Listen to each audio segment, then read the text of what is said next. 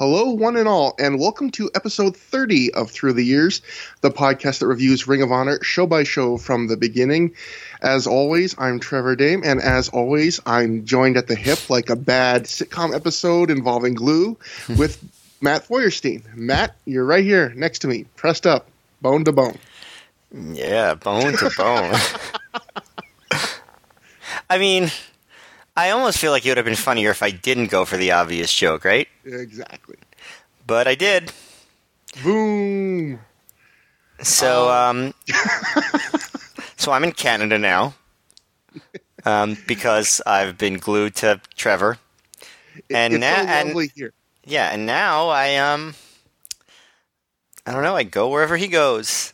Where did we go today, Trevor? Lots of trips to the grocery store, but then the other grocery store that has the better apples, which is an annoying detour, but you're slowly getting used to it. Lots of trips to the grocery store today, or just like in general? Well, in general, but, you know, depending on how hard it is to find those apples, we could be talking upwards of 3 trips. Yep. Bone to bone, getting apples. Jeez. And, you know, when you're this episode is aptly named because I think this is the conclusion of our podcast.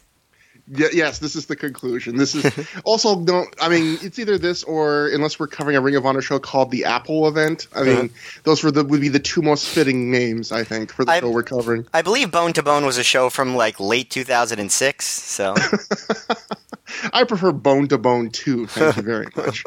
Happened a few years later. BJ Whitmer main evented. But if you whether you're bone to bone or just solo boneless or any matter of bone or non-bone related in terms of your personal life, something that's going to go good with that with those events is the Pro Wrestling Only Podcast Network. Check out ProWrestlingOnly.com to explore other podcasts along with match reviews, features and retrospectives, reviews of wrestling books, video games and matches, playlists, wrestler appearances in non-wrestling TV shows and movies, and more. You can also join the conversations by signing up at the PWO forums. We've been online for over a decade, and with over 2,000 registered members and an archive of over 4 million threads, our message board is a vibrant community all its own. Whether you want to talk about a specific match in our match discussion archive, take a deep dive in the Microscope Forum, or discuss more general topics from wrestling's past and present, check out all of this and more at ProWrestlingOnly.com. Matt, I think we should mention there's a couple new shows on the Pro Wrestling Only podcast network. One I want to listen to, but I haven't had time yet, which is Television Time Remaining, which is a new Pro Wrestling Only podcast reviewing Mid-South Wrestling from late 1981 to 1987, one episode at a time. Who would cover old wrestling one episode at a time for that's madness, but seriously, that sounds like a fun thing. That's one of those things I've always wanted to dive more deeply into is Mid-South Wrestling, but just never had the time and probably will continue to not have the time. And then a podcast I have had the chance to listen to is Shimmer Her Story with Stacy and Stephen Graham. And they are starting a podcast. They've had 1 episode so far where they're going to review every Shimmer event starting from the beginning. And Stephen was nice enough to even say that we helped inspire him to do that, which that's a very nice compliment. Yes, and I also listened to that episode. They did a very good job, and I'm really looking forward to hearing more of that one because Shimmer does not get the due that I think it deserves. I mean, I think that it is in some ways responsible for everything that's improved about American women's wrestling since it debuted 12 or 13 years ago. So I think that's a very worthwhile project for them to endeavor to do, and I think they've already started off on the right foot. Yeah, I mean, absolutely. Like, I think they already had – I really enjoyed the first episode as well. I think they already have, like, really fun, just lighthearted chemistry. I think Stacy's really good. Like, she had a couple moments where she really was able to tie in, like, more, like, modern WWE women's wrestling that, like, things that happened a few years ago that people like me would probably forget with what happened on that first Shimmer show, just because so many people from Shimmer obviously have gone to WWE. And it's just – I feel like if you're interested in that topic and you like our show, you'll probably like that show. And it's also probably, if you feel dirty after listening to some of the things that happen in early Ring of Honor, that's almost like the feel-good antidote show where you'll get to hear about like women's wrestling where it's treated with respect. I'm actually curious to hear as they go through it, like, was there anything problematic on Shimmer ever? Because I think if there's ever a promotion where there wasn't, I guess it's possible that that's it. One of my favorite things, and something I was reminded of listening to that episode, is that the first Shimmer show, I think, had a all-men's dark match. Yes. Like they put that in the women's spot. I love that. One other thing I should plug also that's not part of our network, but yes, occasionally you're allowed to listen to other podcasts, is there was on the Shell Shock network, that's another network of wrestling podcasts, they did an episode covering Era of Honor Begins, and they said they were inspired by us to cover that, Matt. And again, we are like the Velvet Underground of wrestling podcasts. Everyone that listens to us either already has a podcast or is inspired to do one. Or dodge within 7 days. Definitely. A lot of heroin addiction in our fan base. Definitely. I mean, given the odds of like what's going on in the world with that, I mean, it's possible. Guys, I don't judge you. I hope that you get the help you need. Thank you, Matt. And we actually have some news that happened between the last Ring of Honor show and this one for once. First, we'll go just a very tiny thing, but I thought it was interesting to point out. Between the last show and this one, I believe, or somewhere in that time frame, there was, I'll just read from the Observer, there were 2 Velocity Special good matches as Haas and Benjamin, this is in WWE obviously, as Haas and Benjamin beat Funaki and Dragon, and another was the Ring of Honor Special with Spanky and Paul London over John Walters and Bryan Danielson. So I looked this up on YouTube, and you can in fact find from Monsoon Classic, who is a great account on YouTube, who gets all sorts of old stuff. There is in fact like a sub 4 minute John Walters and Bryan Danielson versus Spanky and Paul London match that occurred in this time. I saw that match like way back when. And I mean, it's as good as you could ask for a match of that length with guys who are that degree of over in 2003 WWE. So I think it's probably exactly what you'd expect, which is not all that bad. I wonder if it was weird for Bryan Danielson to be like he had gotten a WWE developmental contract really early and then released, and then the first Ring of Honor show he's one of the top names. He's one of the top names of the U.S. Indies, and now Paul London and Spanky, Spanky's more of a contemporary, I would say, than Paul London, who kind of came up separately from him, but like now he's the enhanced 1 year later.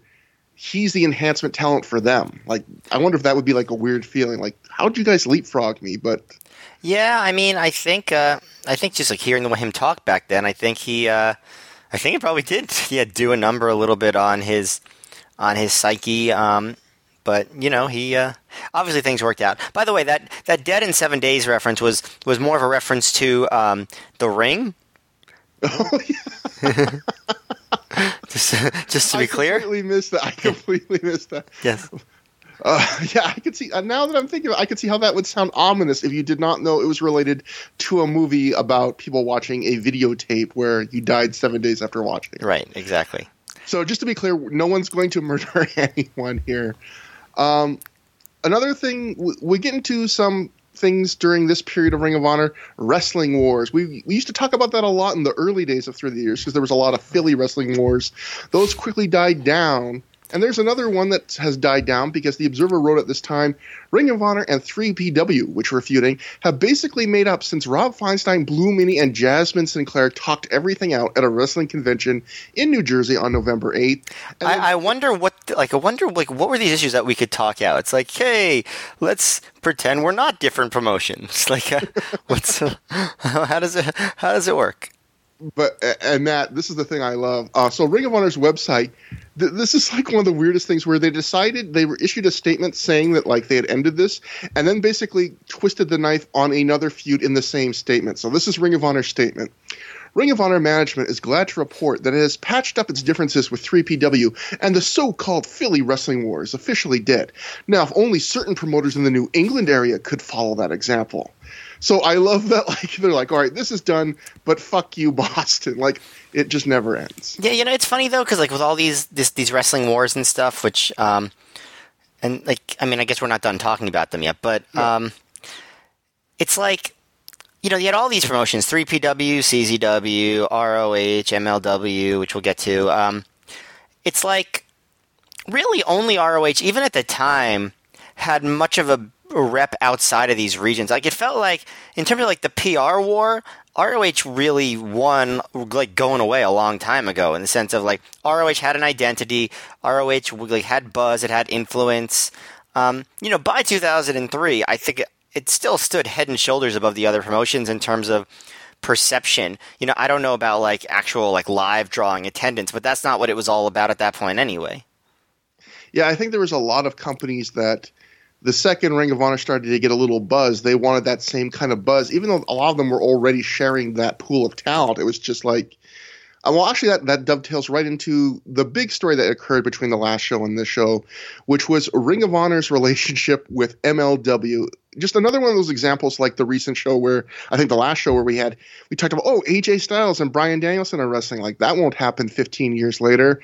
Like, this is another thing where literally this week, I think a day or two ago, Court Bauer, the head of MLW, made a comment about Ring of Honor trying to raid their talent, and they've already signed away PCO and have not let him finish up. They wanted him immediately. So a bit of a tension between those two companies. Well, the MLW did exist for a brief time 15 years ago, and there was a lot of tension between them and Ring of Honor back then. Aaron Taub, who was formerly of the great Everything Evolves podcast that has ended, he pointed out to us, I think, on Twitter a few weeks ago, like, he's been watching the shows with us, although he complains that he's gotten farther ahead of us on the shows. But he was saying, like, you go back and read these observers from the time, and Dave Meltzer was talking, like, a hell of a lot more about MLW than Ring of Honor. Like, he was giving full articles to them, and it's weird, like, at the time, for some reason, I mean, maybe it's because they were getting some TV. Like, I think right around this time, in like a last-ditch effort, MLW had signed a deal with the Sunshine Network that ECW used to be on. They had some TV in some areas, but like MLW was kind of like the great hope of a third promotion that would do something, and not Ring of Honor. And there was a tension between the two companies, in part because I would imagine MLW would use a lot of the same talent and even angles that were in Ring of Honor. So, like, they also ran the Raven CM Punk feud after Ring of Honor started it. Let's just get into the story. In The Observer, Court Bauer's Major League Wrestling has booked TV tapings for January 9th in Philadelphia at the Pennsylvania National Guard Armory, January 10th in Elizabeth, New Jersey at the Rexplex, February 13th in Philadelphia, and February 14th and March 12th in Elizabeth. This date is noteworthy because Ring of Honor has the same building booked for a convention and show on the next day, all at main Ring of Honor venues. This is definitely going to cause heat since the Philadelphia main event is Low Ki versus Homicide, which was the scheduled Ring of Honor main event when Low Ki canceled out. As far as running the same buildings, Bauer did call Ring of Honor booker Gabe Sapolsky after it came out that he was running the same buildings, saying the idea of doing a wrestling war would benefit everyone. But Sapolsky wanted to stay out of it, figuring you can't have a wrestling war when both sides are using much of the same talent. So I guess before we get he's got a point. Yeah, like, it's like, ooh, you're running Raven versus CM Punk, and we also are, like, are you going to do a match where, like, they face each other in a mixed tag? Like, just...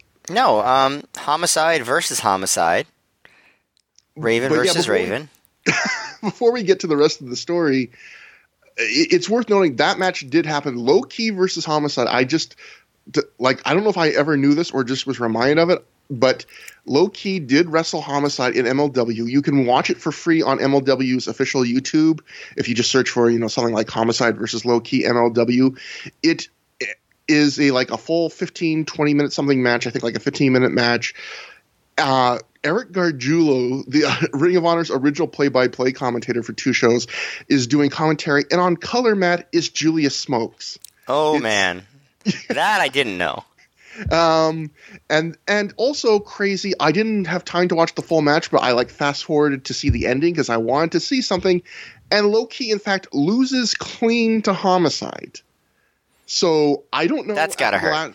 Yeah, I really do believe we talked about in the last show, that Low-Ki did change and did not want to lose to Homicide and Ring of Honor. I think I'm siding with that based on Low-Ki's history and the fact that even Homicide said Low-Ki basically did the exact same thing to him in USA Pro once.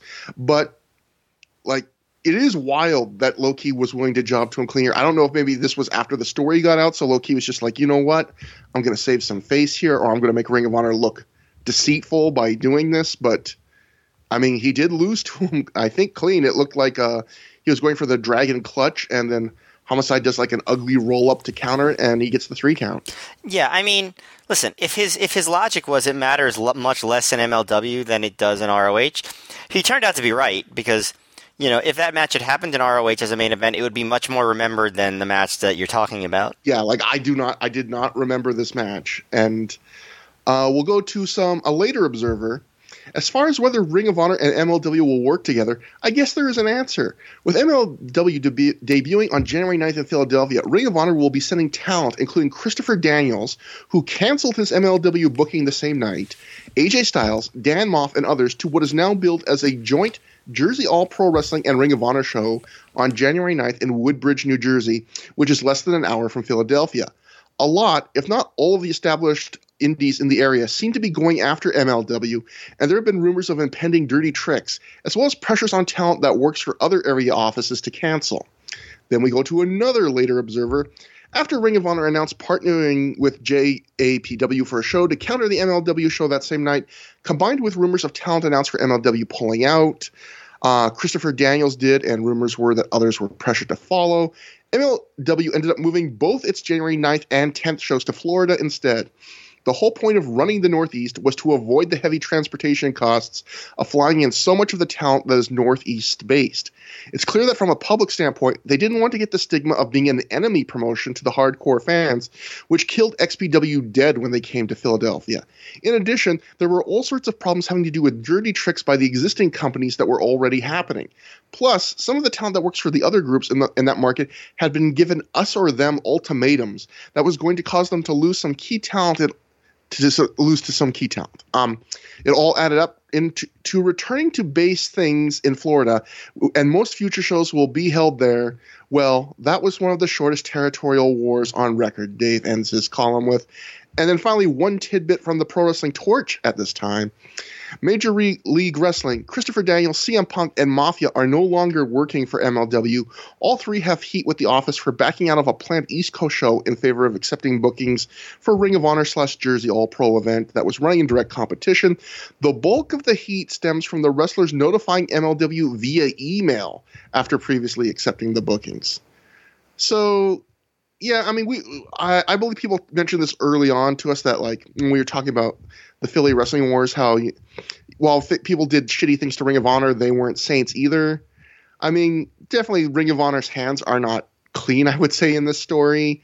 To do, us or this ultimatums and have guys pull out the last second and all this stuff. And the JAPW Ring of Honor show did actually happen. It's not what I would consider an official Ring of Honor show. There's no commentary. It's not something we'll be covering, but it is out there. Samoa Joe wrestles Balls Mahoney on it.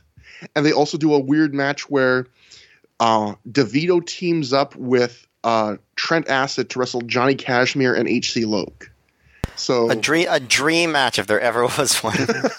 I think Cage Match subtitles it an incredible partners match. I guess. But yeah. So just it's weird how 15 years later, still the same. And yeah, I don't know if there's much more to say. Just then, MLW died pretty shortly after this, and they weren't able to ever get a big profit thing. You read the Observer, and they were talking about, maybe we'll get streaming money or an overseas deal or something, and nothing materialized, and it ended up being gone for a long, long time. To me, it's still shocking that MLW came back and is now like a somewhat notable promotion. Yeah, I mean, it's the same because of who's involved, I guess, but it's not like there's any continuity between the two versions of MLW. They still use Teddy Hart and Low Ki, which is, I guess that's the most continuity. Court Bauer is still making sure Low Ki and Teddy Hart get work. Yeah, I mean, I guess it says a lot about what's happened to them in the past 15 years, but yeah.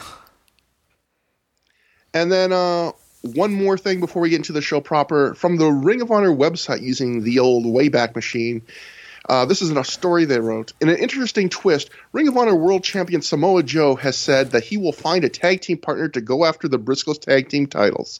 Joe said if the Briscoes want to come after him, he'll try and take what's most important to them and Cornette. In another odd twist, Joe is pleading his case to Ring of Honor officials to allow Homicide to be awarded a title shot, to not be allowed to award a title shot. Homicide should be awarded a shot for defeating Joe in a brutal no-holds-barred match on October 25th. Normally, if someone defeats the champion, they get an automatic title shot. Joe has stated that since Homicide used a noose, that the victory does not deserve a title shot. Rumors going around the locker room is that Ring of Honor World Champion Samoa Joe has avoided putting the belt on the line every show now because he is banged up and suffering from numerous lingering injuries due to his tough main event schedule as Ring of Honor World Champion. Many feel that Joe's title reign could be in jeopardy. So I thought this was interesting, one, like the rationale they gave for not having Homicide get the title shot so quickly, which I think is good that they actually went the extra mile to justify why a guy could beat Joe and not get the title shot for months. But Matt, the thing that really surprised me is I didn't realize that they were already doing the Joe is getting hurt, is getting injured and beat up and could be losing the title soon. Like that's something they talked about a lot in 2004. I didn't realize they had already started doing that line like over a year before he lost the title. But they have yet to start actually talking about it on the home releases. Yeah. So, and I've talked about this before, how there's like multiple continuities. There's like the live show continuity, and then there's the DVD continuity, and it's not always the same because of, I guess, delays in releases of DVDs. But I'm very curious to hear when commentary starts mentioning that about Joe. Yeah, it's just weird because I just did not remember it being over a year before it ended, them starting to plant that seed. But clearly that was something in Gabe's mind. I mean, probably Gabe did not have an endpoint for Samoa Joe's title loss at this point because Austin Aries wasn't even in the promotion yet, and that's the guy he loses it to. But right, he probably had some ideas, but nothing that he had committed to. Yeah, obviously. Like, I'm going to ride this until I find like the right time and guy to switch this to, but that would be quite a long time. But until then, we're left with the conclusion, not of the podcast. Just have to say that one more time. That's the title of this Ring of Honor show. The conclusion took place November 28th, 2003, in Fairfield, Connecticut, at Sacred Heart University, in front of what the Observer reported was a crowd of 450. Mike Johnson was there live. He said it was 400. I mean, not that big of a difference, although in indie wrestling, 50 people can actually be a significant difference to your pocketbook, I imagine. Mike Johnson said, "This was down from the previous time the promotion ran the facility. I'm all for Ring of Honor running a university, but I'd like to see how they draw when the students who actually dorm on campus are attending the school when they run a show." And I guess that's a reminder for me, the old Canadian, that, November 28th was the day after Thanksgiving. So Black Friday. Yeah. I mean, it's weird to say that. Like, I can understand because a lot of the kids on campus probably did go home. But at the same time, Thanksgiving, that time has historically been a huge time for wrestling shows. People. Oh yeah, but not by 2003 though. Yeah, I guess not.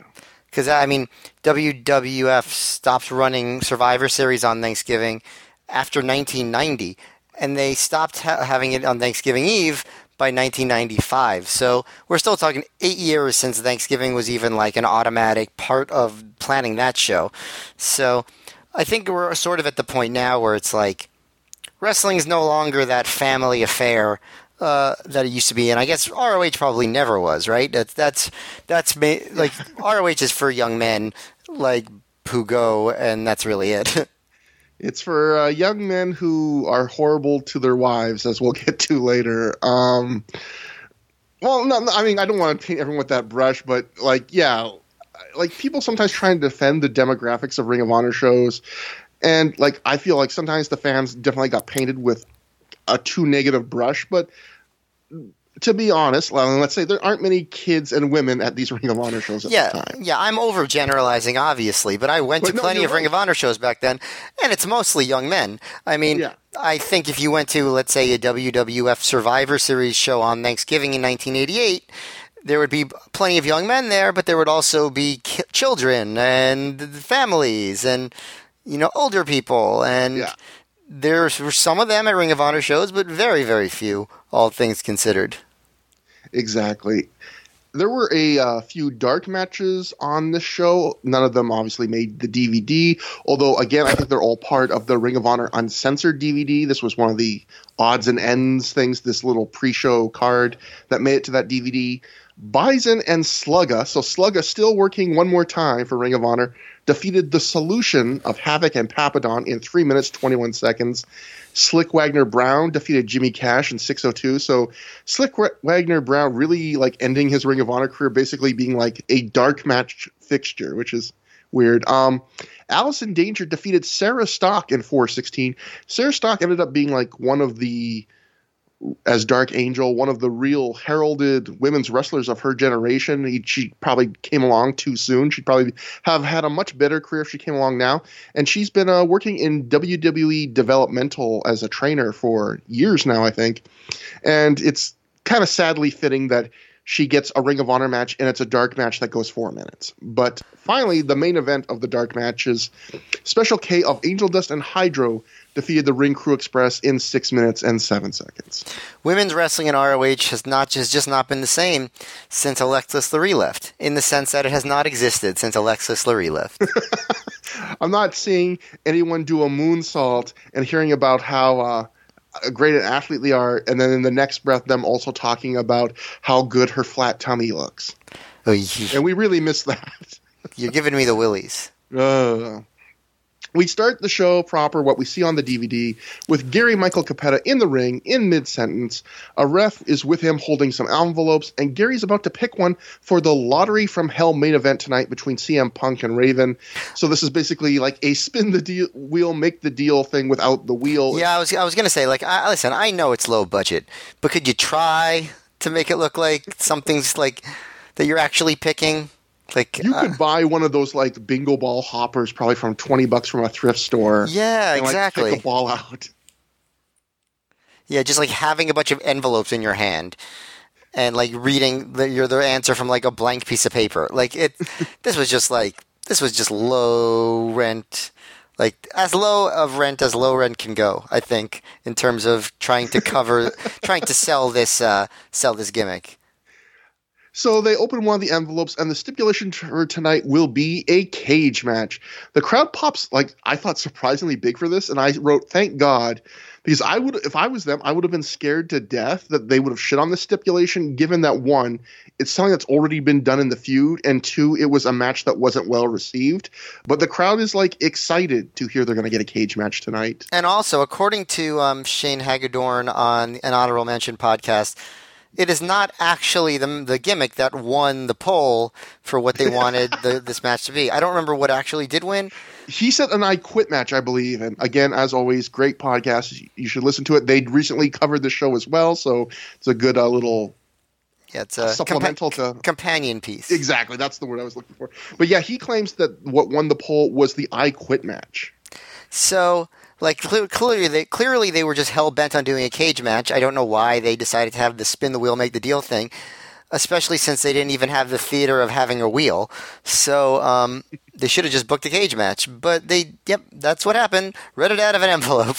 Ring of Honor was doing a lot of those polls at this time, and even you get to book I think that show where they had AJ Styles versus CM Punk and Just Incredible versus Raven, that was you get to pick who faces who of these.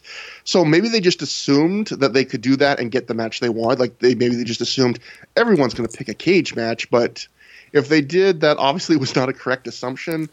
And I think it's pretty clear they did the cage match because they wanted a chance to get it right. Because we talked about that episode, I think, Beating the Odds.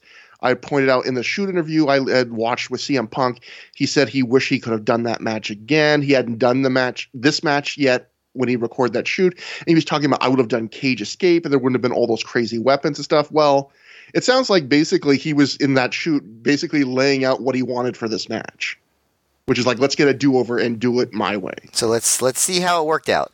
Yeah. So speaking of CM Punk, he comes out, he storms the ring, he chases out Capetta, he's holding an 8x10 of Lucy. Punk gets on the mic and he says he sacrificed more for wrestling than anyone in the building has sacrificed for anything in their entire lives. Punk says for the last 2 years he has wrestled 3 days a week. Punk then repeats the phrase 3 days a week. Like, this sounds super impressive. And it's weird. on one hand, like, for indie wrestling at this time period, like 3 days a week was usually what you max out at. So, I mean, it's not bad at all. It's not out of the ordinary. But, like, 3 days a week never sounds impressive. If I was telling you, Matt, I'm really getting in shape, I'm going to the gym 3 days a week. 3 days a week, Matt. Like, maybe I am in good shape. That doesn't sound impressive. Punk says he wrestled everywhere from Canada to Florida for little or no money or satisfaction. He says he missed his best friend's graduation. He missed weddings because of wrestling. He lost a girl because he chose wrestling over her. Punk gets a round of applause at this point for what I think is supposed to be a heel promo. The fans are like, you have sacrificed a lot, Punk. Good for you. A fan screams at Punk to look at the fans instead of the camera because that's what Punk's been doing. Punk breaks his promo up to just talk to this guy and tell him, hey, I'm talking about a girl right now, and you clearly don't know anything about girls. That gets another pop. Then that's the easiest move to make fun of a fan in our indie wrestling show, right? Yeah. Just be like, you never talked to a girl. Because, like half of them are like, yeah, it's true. Punk should have just said, hey, it's a DVD product. Yeah. And just kept on like, Punk holds up Lucy's picture and calls down the crowd some more. He says, if they want to call this a storyline or an angle, you go right ahead. But this is Punk's life. And I just groaned at that. Well, we are going to call it a storyline and an angle multiple times tonight. So, Punk then talks about Lucy being attacked from behind in Ohio. He says, yet again, Steve Corino told me Christopher Daniels is behind it. Punk says he will ruin the show and make this the most miserable 3 hours of the fan's life if he doesn't find out what happened to Lucy. And then he leaves the ring and the crowd applauds him. This is going to start a really weird night for this angle. Yeah, way to put over the big main event match that he's having that he barely mentions. And I honestly can't tell if that's the point because, well, we'll get to it when we get to the match. But yeah, he has he's in the main event. He's on the show multiple times before the main event. He mentions the main event sort of kind of once in a very dismissive way. And also, I was trying to think of what would sound impressive 3 days a week. And it all comes down to different things that you can eat. Like, I eat a full lobster 3 days a week. Something like that. Yeah, if you said that to me, I'd be like, man, that's living the high life. Like, did he get a raise? But yeah, there's not many things where 3 days a week work, but that one definitely is. Mm-hmm. I eat a whole cheesecake 3 days a week. That's alarming. For help. Yeah, that seems alarming. But yeah, going to what you said, I guess to give away a little bit of what's coming up on the show, this is going to be a through line angle throughout the show of Punk asking people what happened to Lucy. And like you said, Matt, it kind of puts this is supposed to be the blow-off match for one of the biggest angles in Ring of Honor history in Punk's career. He's coming off a loss to Raven. Yeah, and if you watch this show, it seems like Punk barely cares about it. He's taking it completely for granted. Right, doesn't care. And again, I can't tell if that's intentional or not. Yeah, I don't think it is. I think my theory is they've been so weirdly up and down since the Lucy angle about some shows they really talk about a lot. Sometimes it's an afterthought. On this show, they go so hard in it. My belief is that they just they probably woke up one day and was like, we're revealing this angle in 2 shows at Final Battle. We really should make it seem important. It seems like they just woke up and decided that. So we're just going to have this be a constant thing for the last 2 shows before we reveal it. But at the same time, it comes off as weird, not only because it's just not just because it's happening on this show with the blow off to the Raven thing, but also because this is not the first show Punk has been on since the Lucy angle, but yet this is the show where all of a sudden he gives a shit. Why wasn't he doing the 8x10 thing showing everyone the 8x10 before now? What doesn't he have email? Why wasn't he asking people before now? Like, he basically becomes like CM Punk PI, CMPI for this show, and he had like multiple chances to be that before this. Yeah, I mean, I think you're exactly right about why they're doing that now. But they could have balanced in with some Raven stuff. I don't know. Exactly. You could have toned it down a little bit less on this show, or a lot less, and done it a bit more on like the previous show or something, or the next show. Yeah, exactly. This is we should know this is the first half of Ring of Honor's first ever double shot weekend. So they were literally going to do a show the next night in the Boston area. But next we have Colt backstage for Good Times, Great Memories. Colt says there isn't going to be any comedy tonight because he's all about the Field of Honor block final. I think pretty much every interview Colt Cabana has done for a Field of Honor match has had him say something about it's not about comedy tonight, even though every one of his matches has comedy in them. He says he's going to take out BJ Whitmer and Dan Maff and become Colt Cabana superstar. Colt says he's not here to make us laugh or bring us any special guests or do anything for us. And then seconds later, Colt introduces his first ever musical guest. He has a copy of Julius Smokes' CD, which I'll note that if you ever type the words Julius Smokes on Twitter, Julius Smokes will tweet you a link to his CD within seconds. So if you want to talk to Julius Smokes, that's how you do it. Oh, yeah. And the camera pans over to Julius Smokes, who starts singing. Colt starts playing a harmonica and sings Ebony and Ivory with Smokes. He almost seems to be kind of breaking up Julius Smokes a few times, which I found amazing. Like, that's not a side of Julius Smokes you see super often in Ring of Honor. They sing a tiny bit more, including Colt doing some Sugar Pie Honey Bunch. Between this and Bryan Danielson calling a fan Sugar Pie at the last show, we now are 2 consecutive shows where the phrase Sugar Pie has been used. A new streak. Yeah, finally a streak we can get behind, the Sugar Pie streak. There was no point to this segment. I have no idea if Colt is supposed to be a heel or a face, but I really did enjoy it. I thought it was a funny little segment. It was adorable. They clearly had not planned it out. Like, it was just a bunch of nonsense.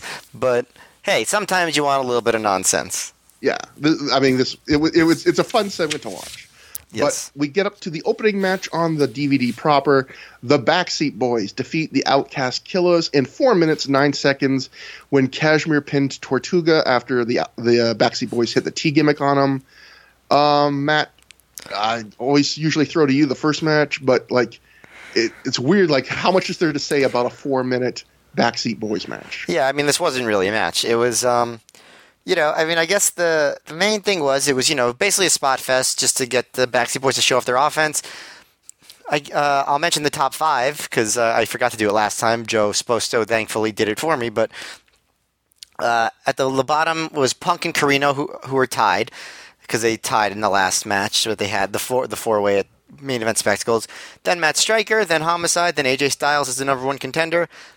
This match, the one thing I noted is, even though there were moments where it looked like over the few months that the Outcast Killers were, given more opportunities to show themselves to be more than just jobbers, they were back to being just full jobbers here.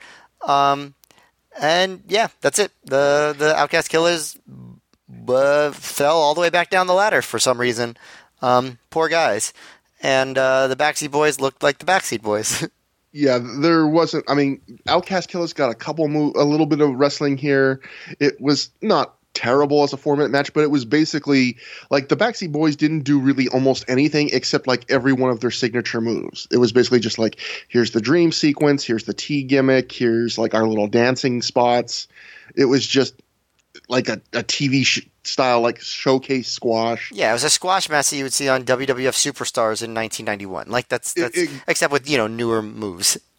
Exactly, and this is also part of they're starting to hype that the Backseat Boys are getting back on a winning streak. They won the Scramble Cage, now they won this, and they're going to keep winning matches until they face the Briscoes for the tag titles at the 2nd anniversary show, and then they will never be in Ring of Honor again. Well, Trent Acid will, but not Johnny Kashmere. Spoiler alert.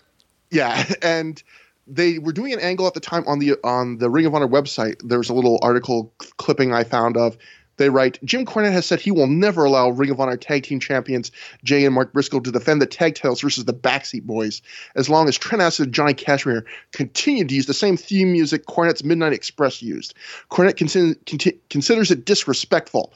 The Backseat Boys have no plans of changing their music for Cornette. So they were like trying to build up an angle there, and I guess they are building up an angle, but it's really weird that like they're building to a tag title match, and that will be the end for them. And I guess they're kind of doing that with the SAT too, because they're going to get a tag title match on the Final Battle pre-show with the Briscoes, and then that'll be it for them. So yeah, it's going to be a new era pretty soon for tag teams.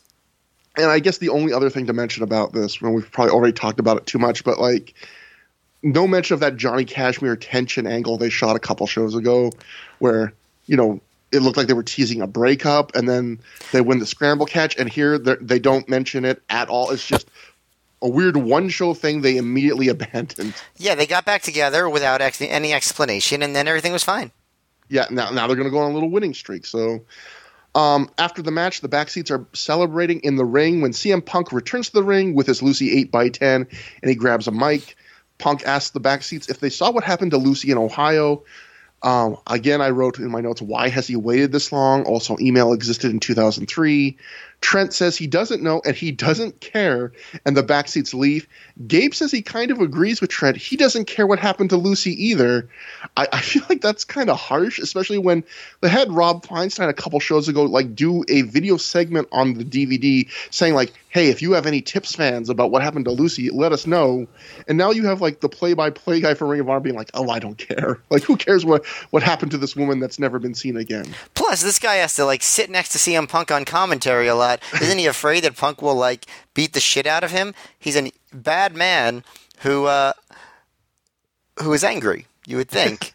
But spoiler alert, on upcoming commentary, Punk will literally say out loud, "Listen, Lucy's fine. She's in the WWE. She's in WWE now, so don't worry about that. But I want to know who did it. Like, just so it's like they're trying to have it all ways." Yeah, that's the one real weird thing about this angle is, well, there's probably multiple weird things, but the idea that Punk, even in the opening segment, was like, this, you can call this an angle, but this is my life. Everybody knew where Lucy went, that she had signed a deal with WWE Developmental. And this is one of those smarter, more informed fan bases in wrestling around this time period. Like, they all knew where she went. So the idea, and I realize sometimes you can't always just say, oh, they left. I don't begrudge anyone for trying to do a wrestling angle, but to treat it as like such a life and death serious thing when everyone knows where she went. And Gabe on commentary says the whole Lucy situation is getting ridiculous. He says there's no answers. He has to let it go. Punk again threatens to derail the entire show if he doesn't get answers. He asks a ring announcer, Steven DeAngelis. He asks a ref, Paul Turner. What do they know? They don't know anything. Gabe says, and I quote, "This is getting stupid now," which I can agree with. John Walters' music interrupts as he comes to the ring. Punk, ever the old man in a young man's body, says, "Don't get smart with me, son," to Walters. I looked it up. John Walters is less than a year younger than CM Punk. I love that. Like, it's like your wrestling age is just how long you've been in a wrestling company compared to somebody else. It doesn't actually matter what your real age is. And even with that, Punk's been in ROH, 6 months longer than John Walters? 7 months? 8 months, maybe? He acts like he's been like a 10-year veteran of the promotion. Like, like he's done that with other guys too, where he's just like, what's your name? Like, I don't even know you. Well, it's actually funny because that ties into the match because like there's a quote series of the present versus the future. And of course, ROH is less than 2 years old at this point. So like all of these guys who are the present, I guess they've been in ROH for a long time, but they're also like the future in the sense of like this was like the promotion for the young, hungry up and comers. And how old's Homicide? Like at this point, maybe like 25-ish. I could probably in his late 20s. I think Homicide's a little older than people think, but not that much. Although I am so bad with time. But even like it's weird to think like Christopher Daniels was the wily old veteran. He's still wrestling. Right, exactly. Yeah, Homicide would have been 26 at this point. Okay. You beat me to it. Yeah.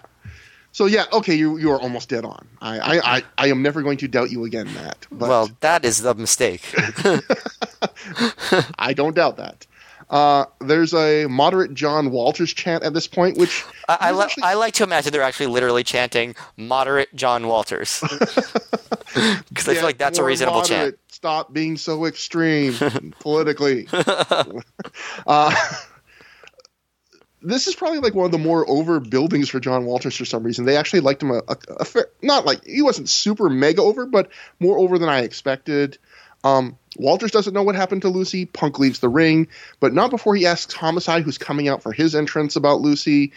Mike Johnson was there live at the show, and he wrote of this Punk segment. All of this was done on the fly without anyone knowing that Punk was coming out to the ring, which just showed how well everyone goes with the flow in the company and can play off what goes down. Matt, I don't think it was that impressive. A lot of these wrestlers basically just said, no, I don't know what's going on. Like, that's not a huge level of improv. You don't need to take a class in Chicago to know how to go, I did not attack Lucy. Why don't you try going out there and being as good of an actor as John Walters, and then we'll talk. I would probably, knowing me, like how I do under pressure, just panic and be like, I did it, even if I didn't. Like, I'm sorry. Like, just quit staring at me. Get this 8x10 out of my face. I'm sorry. I'm sorry for what I did to Lucy. That actually would have been great here.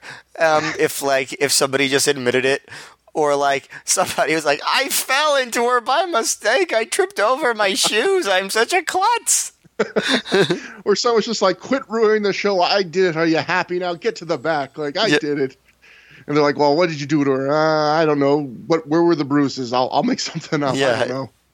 But going on, we get to the first of three, as Matt mentioned, present versus future matches on this card. Gabe loved subtitles and little mini themes on shows. This was one of the first times he kind of did that in Ring of Honor.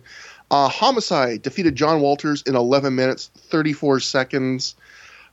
Dave wrote about about these matches when they were announced, these three future matches. One thing about Ring of Honor is that Gabe Sapolsky has sure learned from the mistakes of WCW and WWE about not having a constant freshening of talent in the top mix. It's funny that Dave mentioned that because I think he's right in a way, but at the same time, like, it's Josh Daniels, Jimmy Rave, and John Walters in 2003. Like, yeah, the only one that becomes true about is Rave, and it's way down the line. Yeah. But I thought this was nothing special, but I thought it was an above-average wrestling match. I thought there was a good mix of quick little submission work with stiff strikes. I mean, you would expect some stiffness in a match with these two. There's a bit of story early on even that I liked, where Walters is kind of matching Homicide shot for shot on little things like face slaps or kick to the back, where Homicide's basically being badass Homicide to him, and Walters is like, well, I can do it too. He shows some gumption, Matt. That's the word for it. He shows some gumption, John Walters. Homicide works over Walters' neck, and it plays into the finish when I believe the finish was Homicide made him submit to the STF, I think. I forgot to get the finish for that match. But, yeah, the only thing I would say is, like, it's a fairly good match, but sometimes I say in matches these guys have good chemistry or these guys have bad chemistry. I felt like these guys had no chemistry, but not, like, negative chemistry. It was, like, literally... It didn't feel like they were like, oh, these two really mesh well together, but it also didn't feel like they were clashing. It just felt like they were two guys that could have an okay match with each other. I felt similarly about the quality of the match, although for me it was more about the length, like it just wasn't very long. But I thought it was pretty good for its length. I thought like the early wrestling was like aggressive and hot and heavy, and like everything looked good. The typical like early match ROH like mat wrestling reversal stuff. I thought it was very good, and I thought Walters looked particularly good, and I really did like the way that the selling, played into the match, where Homicide was working on the neck, and then like Walters tried like a bridge after a German suplex, but he couldn't because of the neck, and that led to the lariat. Walters kicked out, and that led to the STF. I actually thought the chemistry was pretty good, but it was a short match. Not necessarily saying it even would have been better longer, because maybe the fact that it was short, like, gave it a little bit of pop, didn't overstay its welcome. But I would have liked to see those two wrestle again in a longer match to see what they could have done, because I thought they did work pretty well together. And I actually probably enjoyed Walters here more than I have so far. So I think overall it was pretty good. I guess would you say, like average to above average? I think that's fair. I would say it's definitely above average. Like, Yeah. I don't know if it's not something I would like ever recommend to go out of your way to see, but I wouldn't call this average either. Like, it was enjoyable. Yeah, it was an enjoyable, short, to the point match. And I think both guys worked really hard. And Homicide's still on a roll, I think. And I thought Walters was he was impressive to me. I guess he's growing on me a little bit. Going to Homicide being on the roll, Gabe on commentary during this match says that Homicide's the MVP of Ring of Honor in 2004. He clearly means 2003, but I think that's the first time that Gabe uses that, and he'll continue to push that in like media interviews and commentary. I think that, and I think you can make a strong case that Very strong case, yeah. But I think the final word on that will be when we do our honor awards in a couple episodes. Yes, we're the authority. Yeah, 15 years later. Yep. But Gabe also mentions on commentary that John Walters is officially going to the singles route because Tony Mamaluke is no longer in Ring of Honor. He doesn't say why Tony Mamaluke isn't. I looked it up. Around this time, Mamaluke relocated to L.A. to train martial arts in the New Japan Pro Wrestling Anoki Dojo there. So that's why he left, I guess. Yeah, the concept that he's officially in the tag team in the singles ranks is funny to me though, because like, come on, he was not in the tag team ranks. Like he'd been building up a singles feud, mostly wrestling in singles matches and being treated like a single star for almost the entire time. What the Purists had 3 matches. 3 matches. They went 2-1. Matt, you cannot besmirch the epic history. The 3-match history of the Purists. Rest in peace, my good sons. But like Walters, that was over like what 4 months, 5 months, and Walters was at every show during that entire time. So what was he doing? Wrestling singles matches. And it's another example of how the present versus the future is so weird. Like you would say of those two, Tony Mamaluke is the present, yet he was the one not getting booked for every show. It was John Walters was the regular. The only other couple things I want to mention about this match is. Did you notice there was a ton of room between the ring and the guardrail for once? Like such a rarity in the shows we've been seeing. I was like shocked when Homicide did his great tope con hilo, and for once he did not end up hitting the guardrail or the crowd. Like that must have been a special day for Homicide. Like, oh, thank God. That actually must be the weirdest thing for guys who go from like the indies to WWE. Is like, oh my God, what do I do with all this room? Yeah, exactly. Like all of a sudden, I no longer ever have to worry about, I am going to maybe break my ankle, like falling on a guardrail. The ring is big, the aisle is big, the ringside area is big. Like, oh my God, they must feel lonely with all that empty space. And the other thing is, if you watch this match, get ready for some gross body horror because maybe the worst back rake or best back rake I've ever seen, he actually draws blood from John Walters' back. John Walters bleeds from his back from a back rake. I get skeeved out by back stuff. I used to know a girl who liked picking off dead sunburnt skin off backs. I was wincing watching this match because Joe Sposto. I think we have 2 new T-shirt ideas for your through the years Pro Wrestling Tee Store. We have one shirt that could say "Bone to Bone," and another shirt that can say "Get ready for some gross body horror." Oh God, that just still skeeves me out. So let's move on. After the match, Homicide and Walters shake hands. So Homicide getting a bit of the endorsement to Walters, although Homicide's a guy who is willing to shake hands. Homicide gets on the mic to call out Steve Corino. I noticed at this point Homicide's mouth was bleeding, so probably took a few stiff shots in this match. Homicide says he's going to make Corino retire tomorrow in their big barbed wire match, and then he tells Steve to kiss his son goodbye because he's never going to see him again after tomorrow. That sounds like more than being retired, Matt. That sounds like murder. Yeah, I feel like retirement. You see your son more.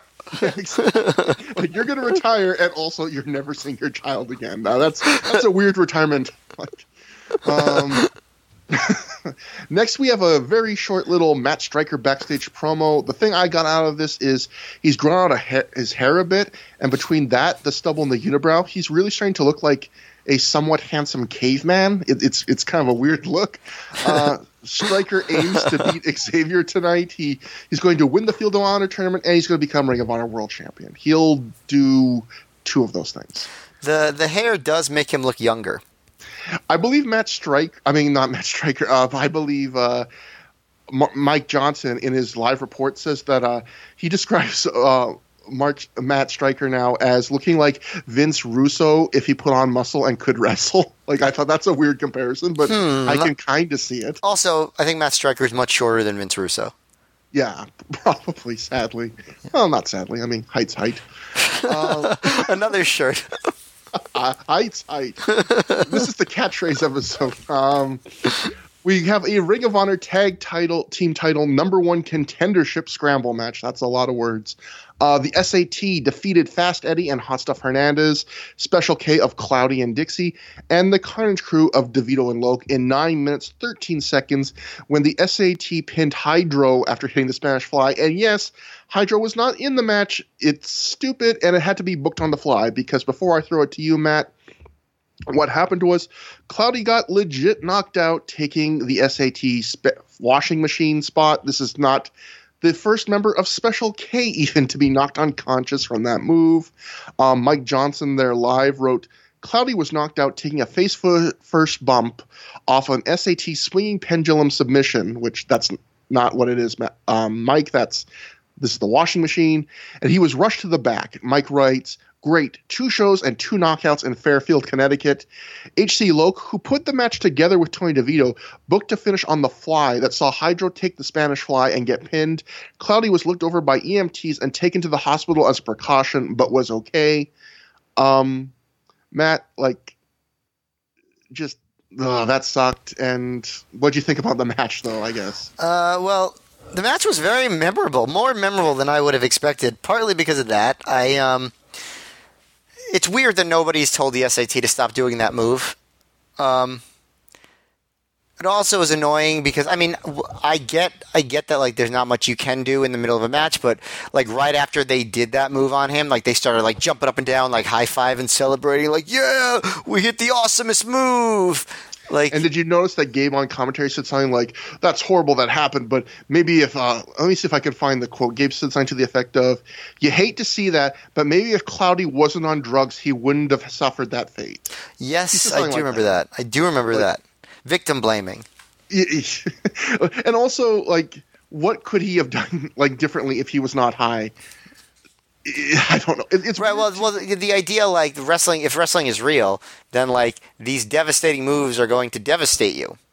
Exactly. Yeah. And this is a spot that is already not. I forget if it was Angel Dust or Deranged, but already knocked out one person. I guess it's a little bit notable here, where that time was when they did the washing machine, where they held the guy's hands behind his back. This time they let the hands go free, which they've been starting to do it since that first knockout. Cloudy still got knocked unconscious. Right. Well, Cloudy is tiny and very inexperienced. I don't know what experience would have done here, but I imagine being tiny doesn't help. Yeah, and flying at that speed, even if you have your hands out, and taking a face-first bump. But, yeah, this was memorable. Well, Hernandez was a star again. He's been gone for a while. I didn't even realize he was going to come back. But he's back, and he was definitely a star in this match.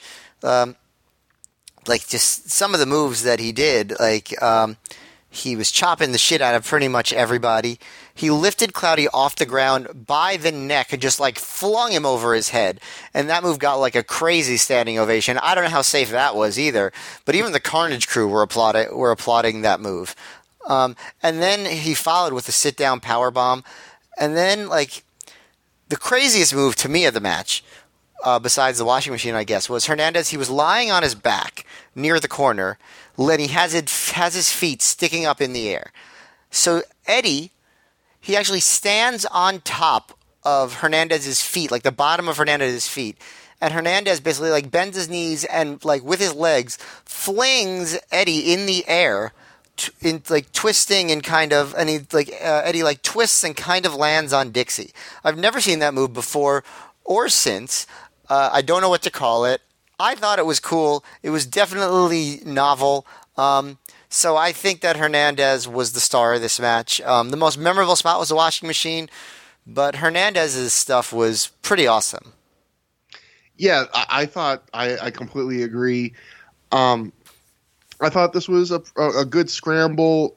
Early it was just a little bit standard, but once they started doing just breaking down, I think Hernandez just made this something really like a little bit better than you'd normally expect with all the stuff. Like I compare Hernandez. I think I said this to you on when we were talking on Messenger that like he reminds you of there's this Seinfeld episode where Jerry dates a girl, and depending on what the lighting is, she's either the most attractive girl in the world or like looks ugly.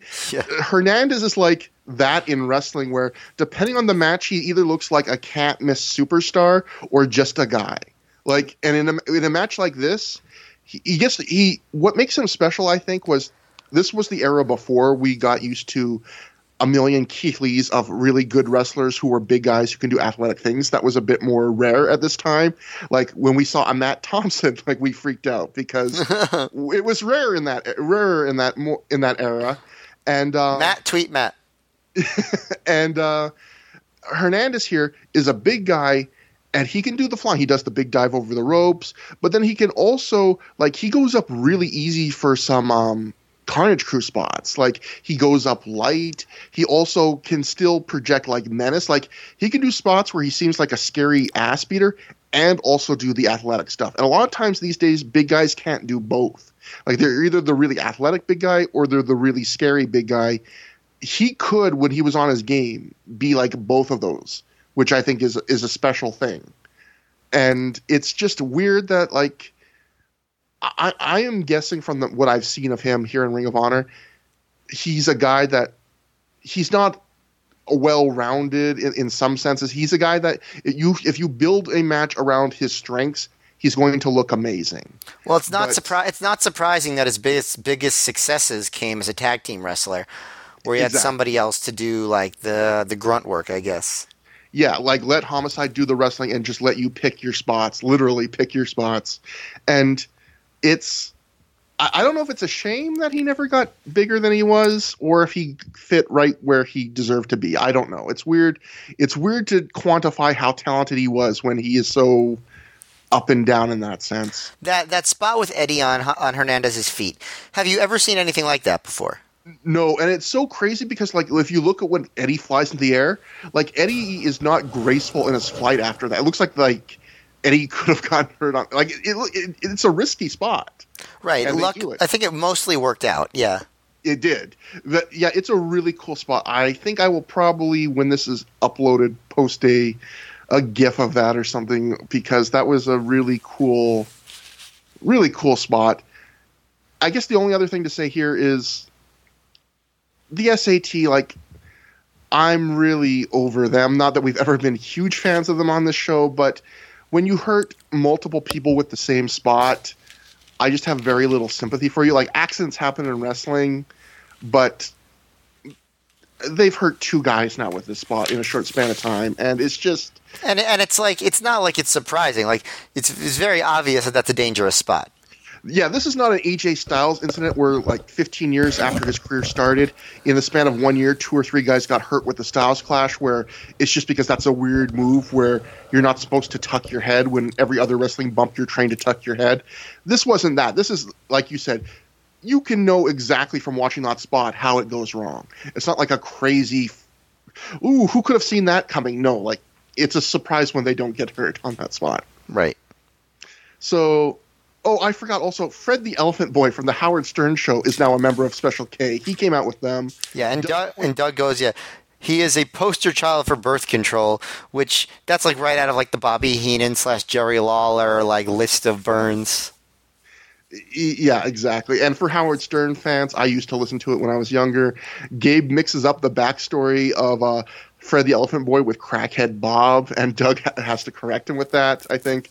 Fred the Elephant Boy, for those who haven't seen, he was basically just a normal guy who had a really bad speech impediment, who just, his speech, you could kind of understand what he said, but it didn't sound great. Crackhead Bob was a different guy with a speech impediment that, in fact, suffered that speech impediment from I believe, a crack cocaine-related stroke he had. So, yeah, the wonderful world of Howard Stern. Supposedly, he's much more respectable now. We go on to BJ Whitmer backstage promo. He's 2 wins away from winning the Field of Honor.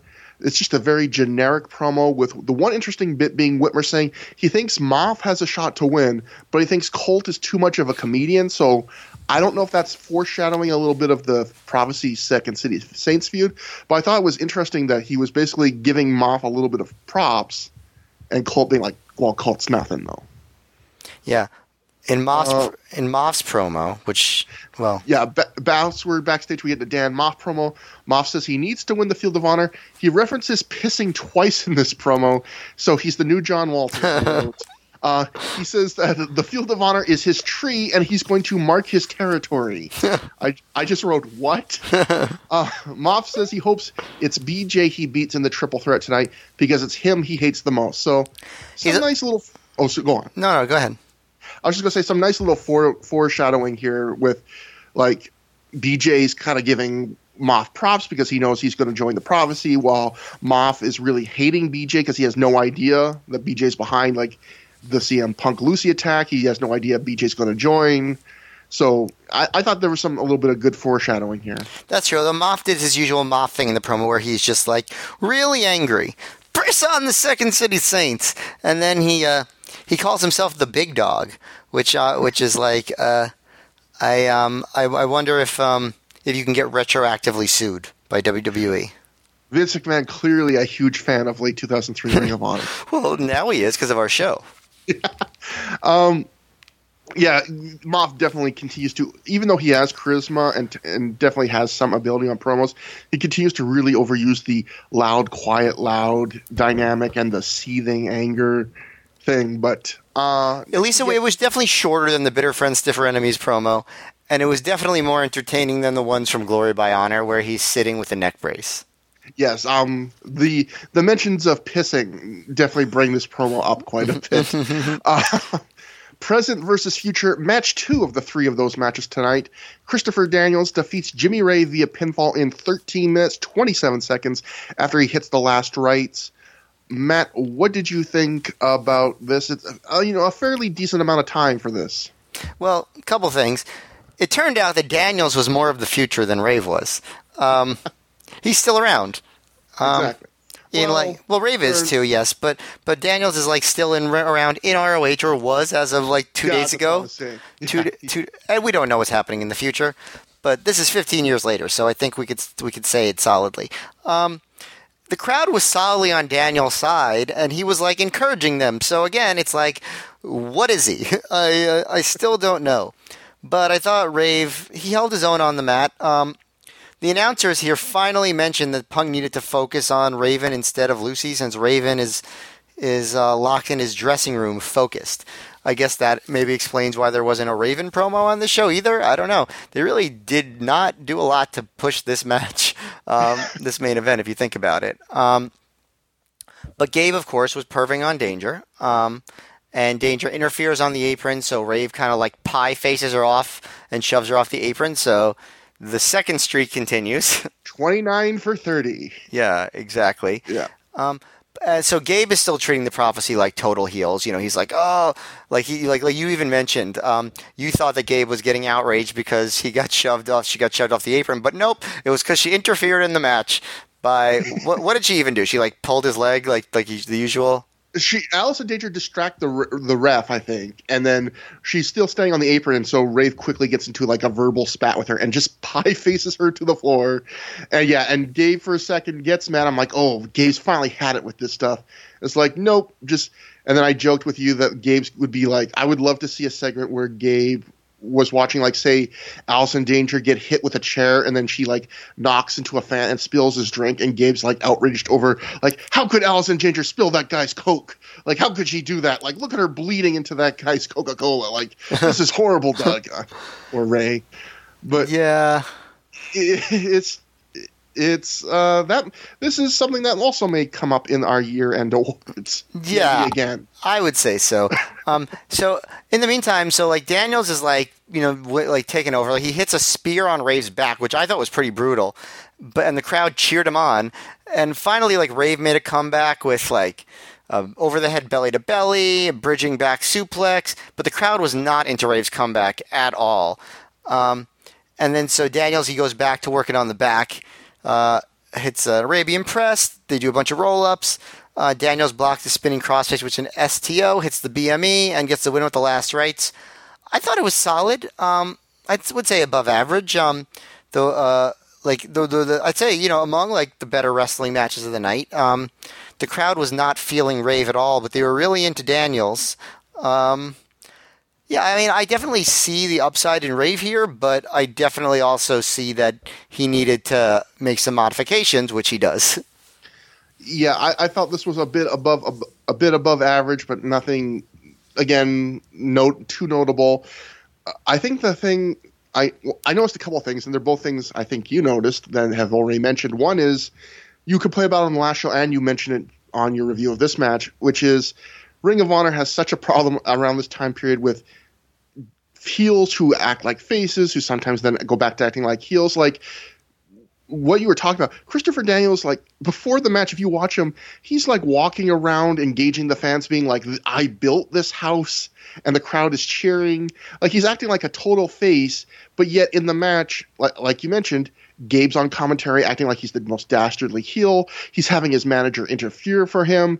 Yet the way he works the match himself and the way he like keeps prompting the crowd is like a super babyface, maybe a bit of a cocky babyface, but a babyface. And then I felt bad for Jimmy Rave because Jimmy Rave at this point in his career had zero charisma, like good fundamental worker, but at least in Ring of Honor, zero charisma. So even though this was supposed to be, I feel like one of your classic young wrestler works a veteran and loses, but it's a good match and gets over. I felt like he looked like such just a enhancement talent for Christopher Daniels. Even though Daniels, I felt, was generous and like he gave him a good amount of offense. Daniels is always good about that. It's just that the crowd was so much on Daniels' side, and Daniels had so much charisma compared to Rave at this point that it almost made me feel like Rave lost a step here. Like he just looked like could have been anyone in this match against him. But fundamentally, Jimmy Rave's a really good worker already. This was a good, fundamentally sound wrestling match. They did dual body part work like half of Christopher Daniels' matches. Daniels did a good job selling his arm. He shook it out a ton. He couldn't hold on to a submission with it. It's just, I feel like maybe Daniels is too good a worker here in the sense of this felt like a match where Daniels was trying to give a good match, but not like overshadow the main events, which I bet all the wrestlers on the top of the card appreciate. But if I was Jimmy Rave, I probably would have been like, can't we try and go like crazy with the near falls and maybe steal the show? Because it would probably help my career, Chris. Like, yeah, it was a little too reserved. It was just like a good standard mid card match, but Jimmy Rave probably needed more than that. That's a good point that I didn't think of. Like, there's nothing wrong with the match. It's just we're used to nowadays where like, oh, guys make their name because they did some crazy match. Like people are talking about right around the time of this recording at Final Battle, like Jeff Cobb, who's still fairly new in Ring of Honor, had apparently like a crazy 12-minute match with Adam Page as an opener. Yeah, that was one of the early matches on the card. But here, Christopher Daniels is not going to do that here. He's going to respect everyone on top and do like enough. He's not going to steal the show, but he's not going to leave you unsatisfied. But I feel like if it was two young guys, they would probably go, screw it, let's just do everything. Immediately after the 3 count, and I mean immediately, a furious CM Punk enters the ring with a Lucy 8x10 again. He's demanding answers from Daniels. Punk yet again brings up the Creedal Totem. Daniels is behind the Lucy attack, and he demands Daniels admit it. Daniels says he doesn't care about the Second City Saints because they haven't done a damn thing in Ring of Honor, unlike the Prophecy, who has already held the world and tag titles in Ring of Honor. That was a pretty good burn, actually. Yeah, I would say so. It's a good point. Daniels says you can only trust Creedal as far as you can throw him, and he doesn't float like a javelin. So Daniels, Def Comedy Daniels jam here. He's really thrown out good barbs here. Daniels says if Punk wants to believe that he was behind the Lucy attack, fine, but the truth is far more intricate. Now here's the crazy thing I thought, Matt. So Daniels says that, and he clearly, by saying that, indicates he knows something about it. Even Gabe's like, either Gabe or Doug on commentary is like, Daniels knows something about this? And Punk just like takes this and walks away and does not confront Daniels the rest of the show. Like, he clearly knows something when he's saying the truth is far more intricate. And Punk's just like, okay, I guess that I'll have to settle for that. Yeah. Punk does not come off as being particularly smart here. Yeah, like, imagine if your dog was lost. and you don't even have a dog. But let's say for this purpose, A, you have a dog, and B, he's lost. And you're like, Trevor, have you seen my dog? And it's like, or have you taken my dog? And I'm like, Matt, let me tell you something. I didn't take your dog. The truth about what happened to your dog, there's a lot more to it. Let me just tell you. And you just said, okay, I guess you don't know anything about this, and walked away. It's like, no, clearly I know something about what's happened to your dog. But for Punk, never again on this show does he confront Christopher Daniels. He moves on to people like AJ Styles. So, like, just, worst private investigator. We get a backstage Xavier promo next. Very quick stuff from Xavier. He just says he's going to win the Field of Honor. We then see a shirtless John Walters, who had been standing just off camera wearing a dorky hat, saying he doesn't respect Xavier, and he points out all the times Xavier cheated to beat him. Walters says he wants one more match with Xavier. Xavier says he can beat Walters fair and square, and how about we just do it in your hometown, Walters, of Boston. Walters agrees, and he wants a handshake. Xavier walks away without giving him one. All my notes say here is Walters is such an over-serious dork. Like, every promo, he just comes off as way too uptight, and even when he's in the right. Also, he comes off as a daddy's boy. He talks about his dad again, like he did a few weeks. He goes at one point, like, if we do it one more time, I will be the freaking winner, which is never going to sound cool. And Xavier says that his dad did not teach him how to win, which is a good burn for a daddy's boy. Yeah, like...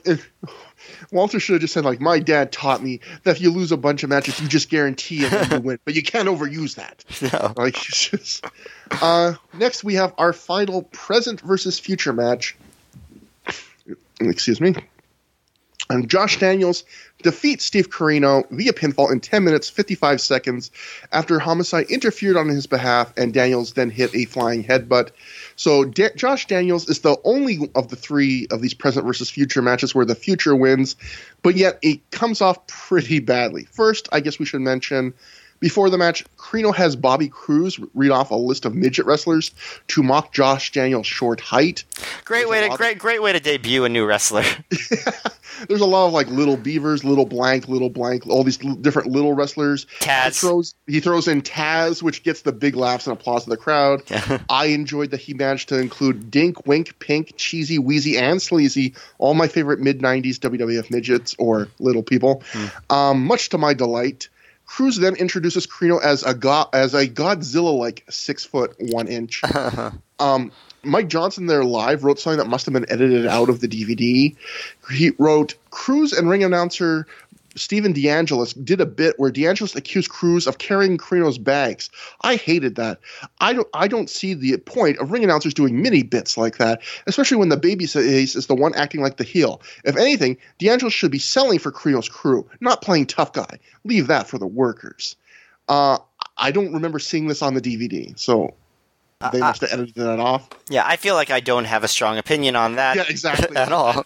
I don't get being that angry about a very brief comedy bit. And judging by the fact that Bobby Cruz ended up taking DeAngelis' job, he should have been angry. Like, yeah. Maybe he saw it coming here. I don't know. But I felt like this match was really like a match that a guy has when he knows he has a very tough match the next day. I felt like they did do some big stuff in the second half of this match, but the first half of this match, Corino is just lying down a lot during spots, really taking his time. He's interacting with the crowd whenever he can. I feel like he's just trying to get through this match. It gets to the point where the announcers even say, like, is Corino taking Josh Daniels seriously? Is he thinking too much about the match tomorrow night with Homicide? And then the second half of the match, it does pick up. They do some big moves, maybe too big in the sense of like Josh Daniels kicks out of at a Northern Lights bomb. Like it goes almost like that Striker versus Just Incredible match we covered recently, where it goes from like very nothing match to like some big moves near the end. And then we get the very end where The ref is distracted. Homicide runs in. He does the ace crusher to Carino, and Daniels gets the win. And the announcers try and act like this is a huge win for Josh Daniels, even though they during the match they were saying, like, is Carino even taking this seriously? And Daniels then wins because of outside interference. I felt like this was another present versus future match where the future did not come out away with like any ground gained. Yeah, I mostly agree. There are a few differences of opinion, but I want to just first mention one of the biggest boos of the intro was when Bobby Cruz announced that Carino was the MLW champion. Also, Allison Danger kicked Ray Morrow / Doug Gentry out of the broadcast booth, quote unquote, and she was in there with Gabe. Gabe immediately asks her to sit on his lap, which is disgusting. Yeah. And Daniel, and Danger leaves when Gabe asks if she was involved in the Lucy attack. So that was like pretty pointless, I thought. It seems like the only point of that entire thing was for Gabe to perv on her, I guess. Yeah, she was literally there for about a minute, and the only cute point was there was one point where she says something where it's like, you can never trust a Carino. So it's like, oh, wink, because she's Steve's sister. Like, yeah, but she's literally there for like a minute or less and gone. Yeah, it was weird. I mostly agree with you about the match. I will say, I don't know if I agree that they did too much at the end, because unlike with Rave's comeback, the crowd was into Josh Daniels' comeback. All these Danielses are getting me confused. Yeah, that's weird, isn't it? But Josh Daniels, his comeback got over, because I thought the match was like super dull and lame from the first half, and then when they started getting into that like 1 count stuff, like, yeah, that's a little bit ridiculous for a guy. I mean, this is literally Josh Daniels' first ROH main show match, right? Was he in a tag in one match? One show maybe. I'll look. You talk. You keep talking. Would have been a wrestler. I can't remember. I remember that he was in the 4-way at the pre-show of Glory by Honor 2.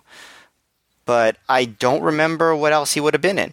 But the funny thing is, so he won. He's the one future guy that won, and he's barely in ROH much at all after this. Like, I know this is not his last appearance, but he never does anything of note in ROH. I'm right about that, at least, right? I mean, he'll be a semi-regular in the next year. He faces, remember, Homicide at Final Battle 2004. Right, but he'll never be anything. He's never really like pushed or anything. He's never really, yeah. He almost gets like the Hot Stuff Hernandez, Slick Wagner Brown treatment, where he'll show up half the time as a lower mid card guy. Right, exactly. Yeah. So I mean, right. He didn't look bad. Shane Hagedorn on an honorable mention said that he's like the creator wrestler template for Davey Richards. That was a good line. Yeah, which is definitely not wrong. So that's Josh Daniels. A lot of like, hard chopping and German suplexes and stuff like that. But the crowd is fully into his comeback, and they're really into it when he wins, even if it is with interference. So I don't think he gains nothing from this match. Clearly, he's not somebody that Gabe was like excited about in the same way that he was excited about some of the other similar guys, and certainly not in the same way he was excited about John Walters. But this was like a tale of two matches. One of them was kind of terrible. One of them was kind of exciting. Didn't really. I think it kind of balanced out to something pretty average.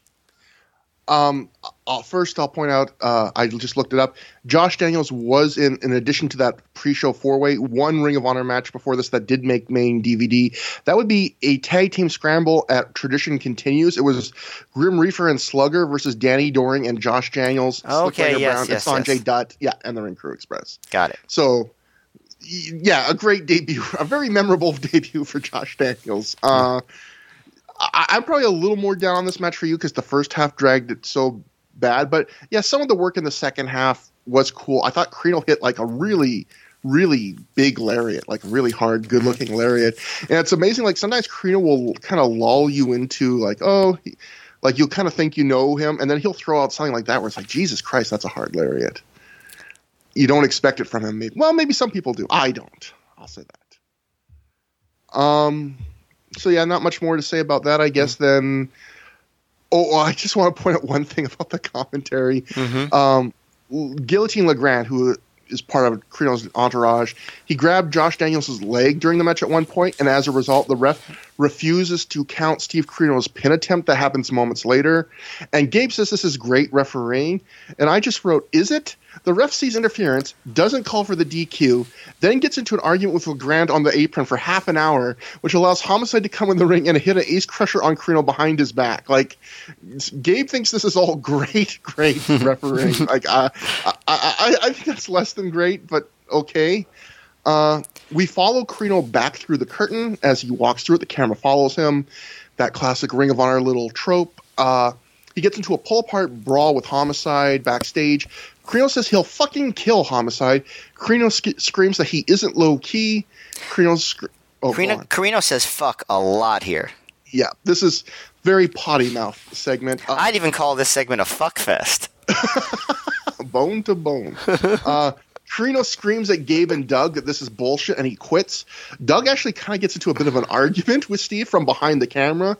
You don't often hear Doug's voice in these segments, so that was interesting. Yeah, and Corino even calls him Doug. Yeah. I mean, they acknowledge Rob the most, and then Gabe's voice you hear from behind the camera a lot, but it's a lot rare at this point to actually hear Doug talk. And like you said, yeah, even mention him by name. He says, go try for a main event tomorrow, Doug. Yeah, Steve says, I was up and you screwed me again. This is why your company doesn't draw, because you don't put me over like it's supposed to be. Which is, again, I hate when Corino does that kind of walking the line, like insider wink wink shit. Right, where it's like there's like two guys hate each other, they're going to fight, but also it's fake? Like, what's going on? Yeah, like saying I was up, that slang for I was going over tonight. Like, just, yeah.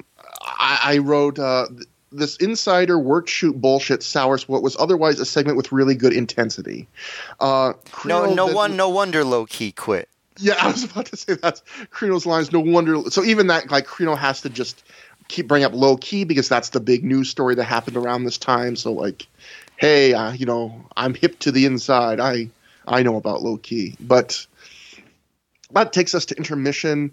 And Gary Michael Capetta is backstage. He sheepishly enters the locker room of AJ Styles, and we see AJ is browbeating Jimmy Rave for the millionth time for losing a match.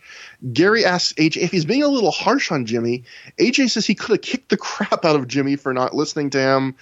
AJ says that Jimmy has potential and is a great kid. Another guy who I don't think AJ's that much older than Jimmy Rave, but he just needs a little something. AJ says Rave needs a little edgy, which I thought was funny. I think it's also funny that AJ Styles is telling somebody that they need to be edgy. Gary thinks AJ's being hard on Jimmy. AJ moves on. He says this weekend he's going to become the Ring of Honor World Champ and the Tag Champ, the first guy to hold both at the same time. Gary tries to throw to the next segment when CM Punk barges in with his Lucy 8x10 and says, "We're not going anywhere, Jimmy Olsen." Punk asks AJ if he saw anything to do with Lucy, and in maybe my favorite line of the night, AJ goes, "Let me see the picture again." like he maybe did not know who Lucy was. Well, I love her. But I think like the intimation was he was just trying to perv out on the picture, which is obviously just much more of a classic ROH move. Oh, then you've turned something that I thought was beautiful, Matt, and you've made it ugly by showing me the truth. God damn it, Matt. But anyway, AJ quickly has had enough of Punk's shit. He leaves. And yeah, Punk's world's worst investigation continues where, like, I don't know what Punk is expecting here. Punk is going up to every wrestler on the roster and saying, "Do you know what happened to Lucy?" Is he expecting someone to just say, like, "I did it"? Like, I haven't told you for months, but now that Punk, you a foil, because the one thing I thought you'd never do is ask me if I did it, and now I can't lie to you. Like, what? Or he was hoping for someone who will give him the lead. Like, I know what happened, and then Daniels does, and he ignores it, like you said. He's the freaking Mr. Magoo of detectives. He's avoiding all logic here. Yeah. But, Field of Honor Block A Finals. This is whoever wins this match goes to the finals at Final Battle.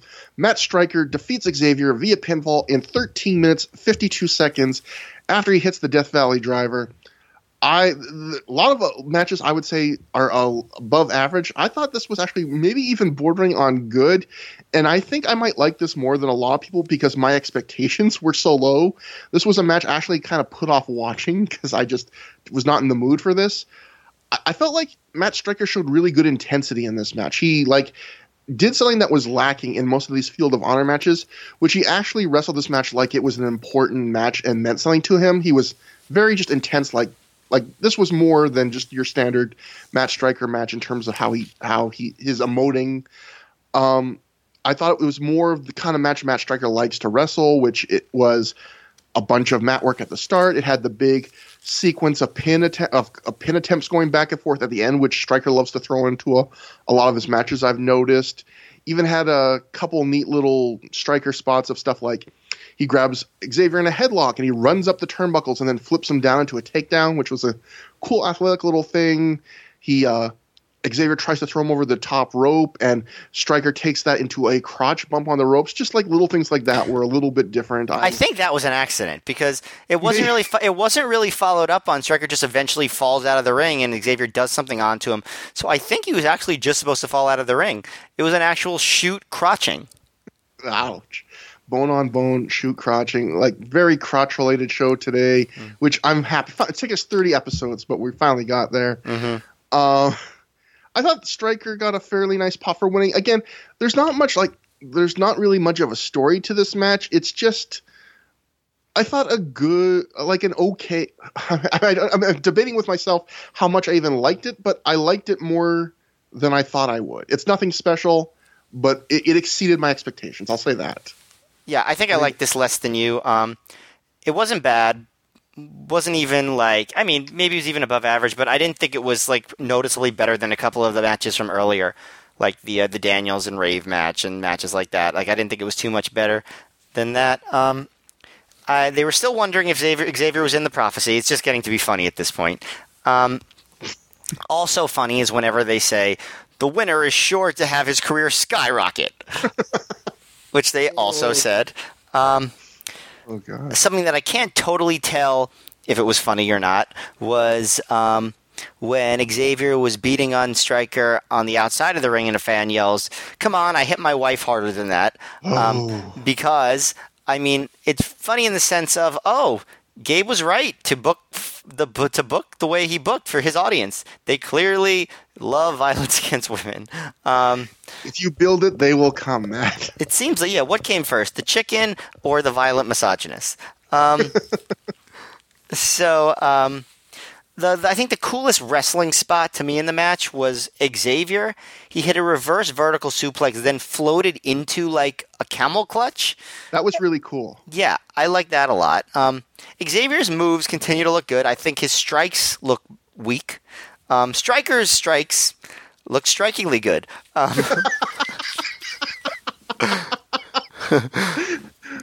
I just wanted to say that for the rhythm, but they looked pretty good. I wouldn't say there was anything striking about those Striker strikes.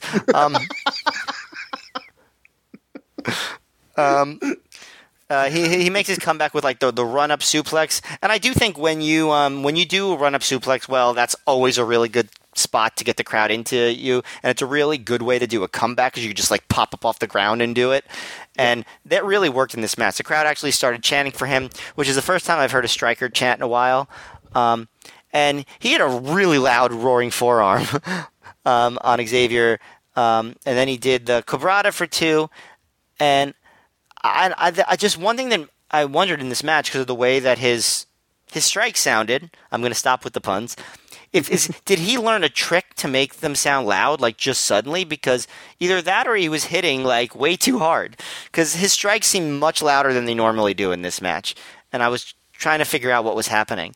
Maybe he had a time machine and went to 2018. It was wait, you can slap your thigh? I'm going to do this all the time. Yeah, this did not sound like a thigh slap though. There's just something else. So when he finally got the Striker, on Gabe was doing that thing where he was doing the strategy where he was oh, Striker should have worked on the knee earlier. That's why Xavier made the ropes, which I guess is good commentary analysis, but it always feels a little cheap to have the announcers being well, I know the right way to wrestle. But when Gorilla Monsoon used to do it, at least you could say he was a wrestler. But I thought the match was well paced. The thing that I thought took it down was there was just not a lot of heat down the stretch. No. There was more heat for like Josh Daniels. Whoa, Danny Daniels, he's coming. You're throwing in a third Daniels. It's hard enough to manage two, Matt. I know, you're right. But he's coming. Yeah. But both guys look solid. Just these Field of Honor guys, they're all very dry, save for Colt Cabana, and we'll get to that in the next match. But I thought the match was about slightly above average, is what I would say. It's going by your scale. Yeah, I think we should have. This is a great time to have a bit of a conversation about some of this Field of Honor stuff, especially because it's starting to wrap up here. And I think what really prompted me to feel like this would be a good spot for that conversation is I have another quote from the Mike Johnson live report. This is what Mike Johnson writes. Matt Striker is one of the guys the Ring of Honor promotion hopes will break through in the next few months, and I could see it as he's working hard to add to his look and character as of late. The promotion has a number of excellent workers who haven't gotten over the bump yet to break out, but they could at any point if they connect with the audience on the level that a Paul London did. So a few things there. First off, how has Matt Striker changed his look other than growing out his hair a little bit? And what is Matt Striker's character? Like, he's saying he's worked hard to add to his character. Matt Striker doesn't have a character. Yeah. His character is he's Matt Striker and has a unibrow. His look has changed more than his character, that's for sure. Yeah. He grew facial hair. That's another thing he did. But, yeah, you are right. He's not done anything for his character. Like, I guess you can argue that his promos have gotten a little bit better, but, like, they went from, like, -30 to, like, 0, you know? To me, and again, we talked about this on the last show.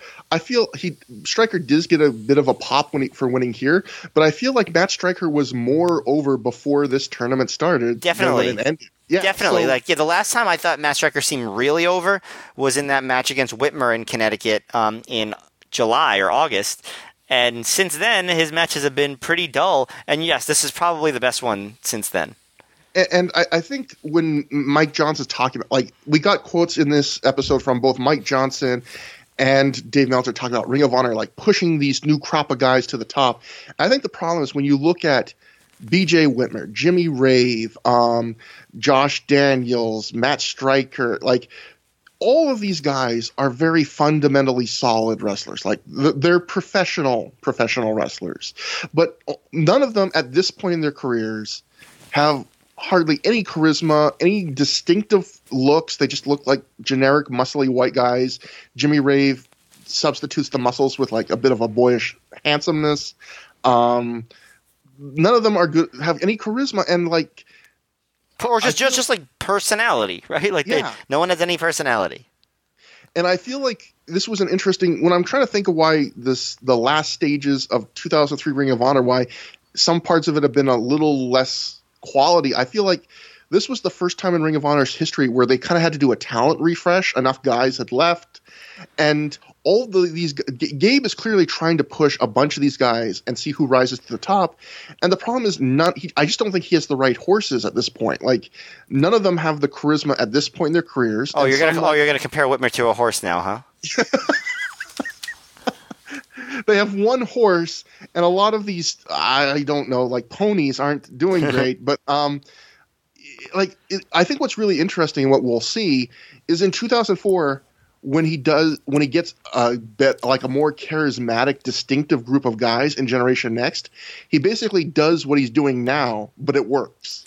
That's a good point. But he doesn't do like a weird round robin tournament thing. But the other thing about the Field of Honor is, like, there's one guy who stands out in that tournament as like a superstar, like, you know, that has it all, and it's Colt Cabana. Yeah. And I mean, maybe his logic is Cabana does not need the Field of Honor to be a star, but I feel like the Field of Honor needed Colt Cabana to feel like it was worthwhile.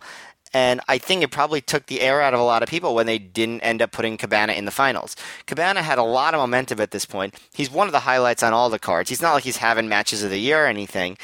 But, man, he is charismatic. And everyone else in the Field of Honor, except for maybe Moff, is not charismatic. And so it's like a black hole of personality and charisma.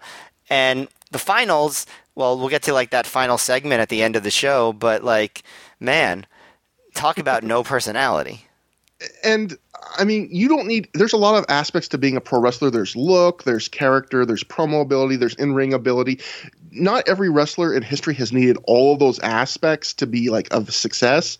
But the fewer of those you have, the better you need to be at the regular ones, like at the other ones. And I feel like when like Mike Johnson compares these guys to Paul London, first off, had more charisma than most of these, if not all of these guys. But two, he was such a good wrestler, it didn't matter if he didn't have anything else going for him. These guys are all solid wrestlers, but none of them at this point are good enough to overcome not having like anything else going for them. Yes, I would agree with that. I have nothing to add. You're exactly right. Yeah. I mean, it's a statement of fact. So yeah, but. Next, we go to the other Field of Honor final, the Block B final, which, since it was a three-way tie going into this, it's a three-way final. BJ Whitmer defeats Colt Cabana and Dan Moff in 747, the old jet plane, when Whitmer pins Cabana after he hit his wrist clutch exploder finisher. Matt, what do you think? This was pretty short for a three-way. How do you think it turned out? Yeah, it was just a spot fest. I don't know. I don't think it was particularly good. It wasn't particularly bad. It's, I feel like the big thing for me was just like Cabana just stood out as the best guy. Like, the wrestlers, all three wrestlers are pretty solid, but Cabana's just like the best wrestling star, and he should have won. And I feel like if this was WWE, people would be like mad about like Vince like just pushing big guys who are muscular over the guys who are the most talent. Whitmer's not untalented, but I mean, anybody can see he doesn't have a lot of charisma at this point. He doesn't have a lot of personality, and Cabana is like a star in the making. So it's just one of those deals where it's like you're putting over the wrong guys. And, the post-match will show more foreshadowing for an angle and stuff. So I guess that is part of the logic. But, all my favorite spots in the match are from Cabana, like when Moff goes for the running cannonball on Whitmer, and Cabana just trips him. Yeah, it's a huge laugh. Yeah, I like that a lot.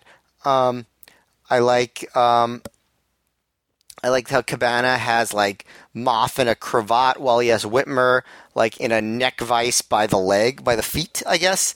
Like that's cool stuff. There are a few, good spots like Whitmer going for an exploder on Colt while Moff German suplexes him. So like both Colt and BJ go over. Whitmer escaping the DVD and hitting a flatliner / DDT combination on Moff and Colt. Just like a lot of like those contrived three-way spots. But, so I guess it was entertaining, but I just thought it was just a bunch of contrived spots, basically, and Cabana should have won.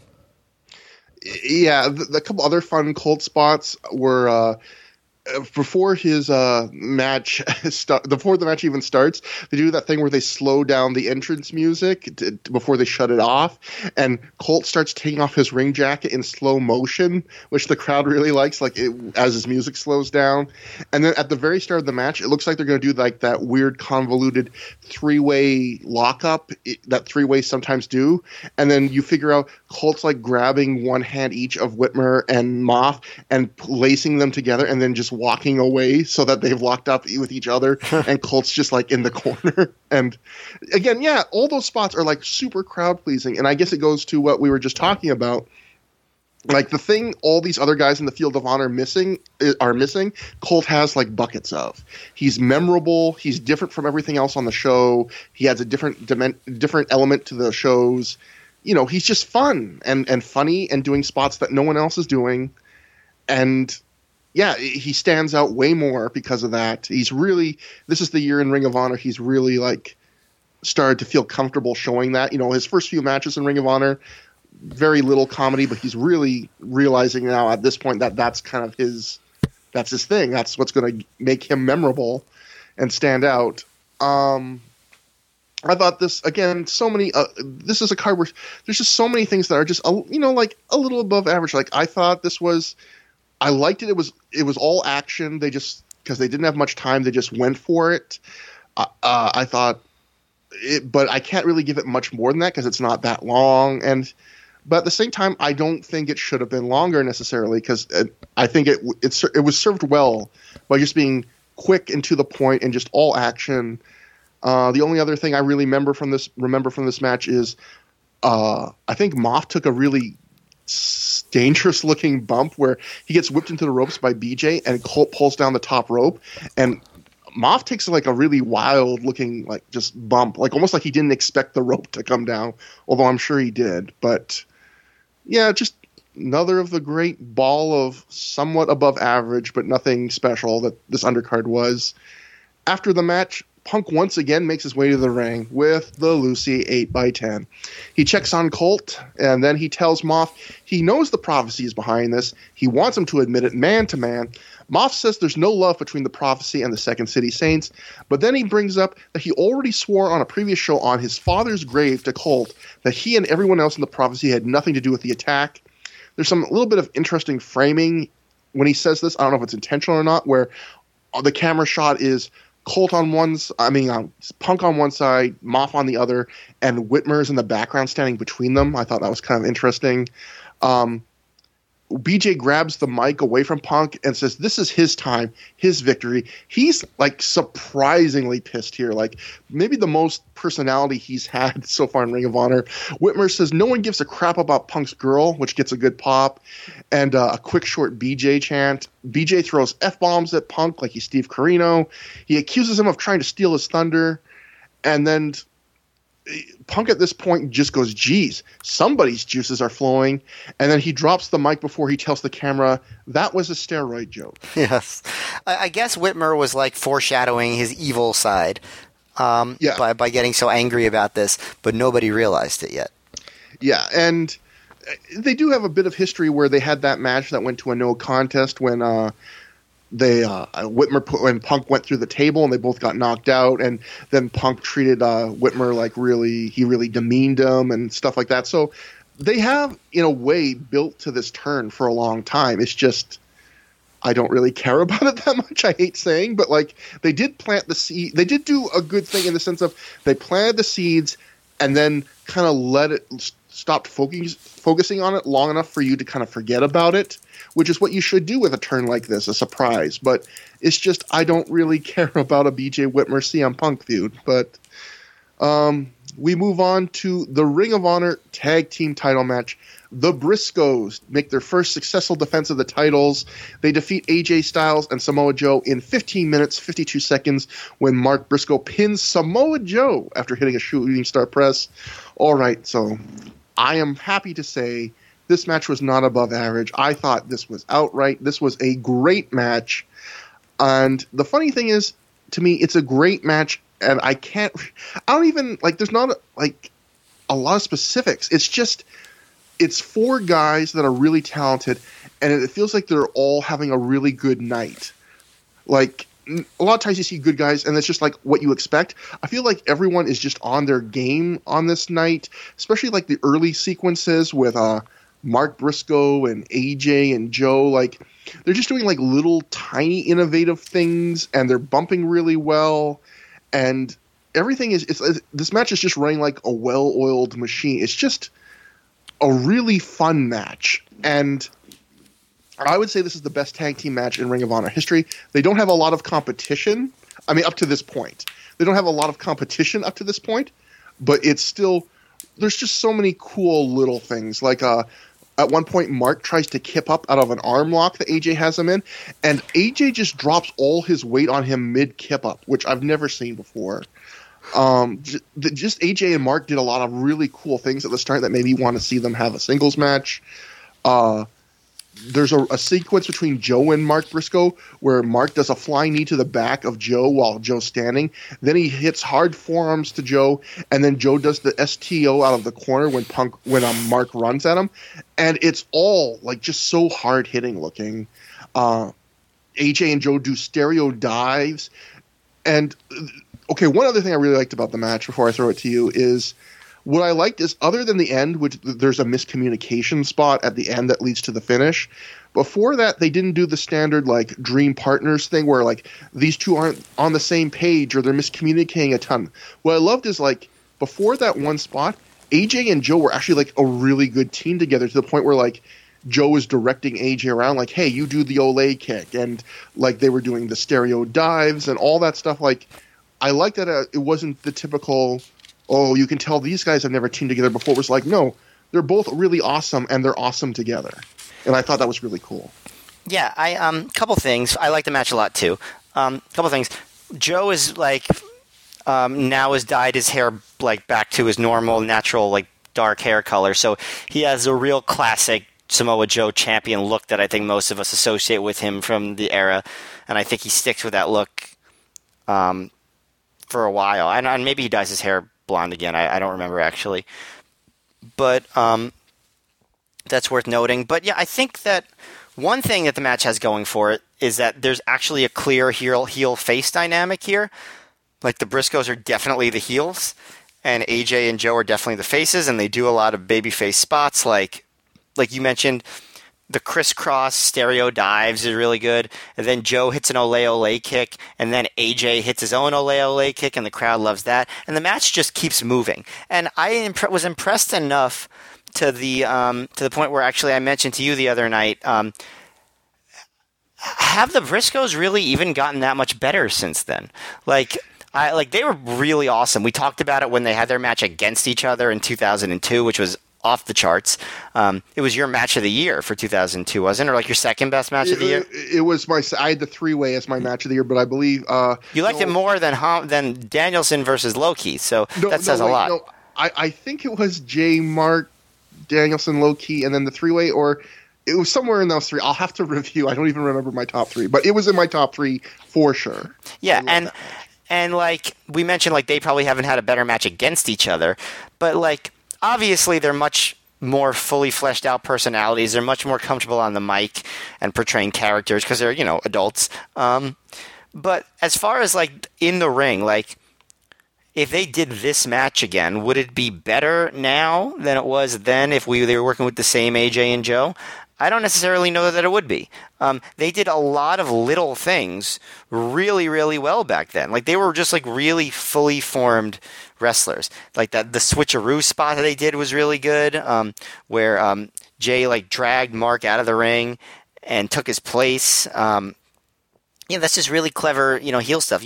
I wonder how much of that they got from Jim Cornette. Like, it's hard to know, like, whether how much of Jim Cornette's mentorship with them was just like kayfabe, and how much they were actually getting mentored by Jim Cornette during this time. Because obviously he wasn't here, but I'm sure he talked to them a lot at the previous show. But I love the AJ when he did the double backbreaker springboard knee, when they did the double backbreaker springboard knee combo on AJ, like just really good stuff. I also really like the finishing sequence,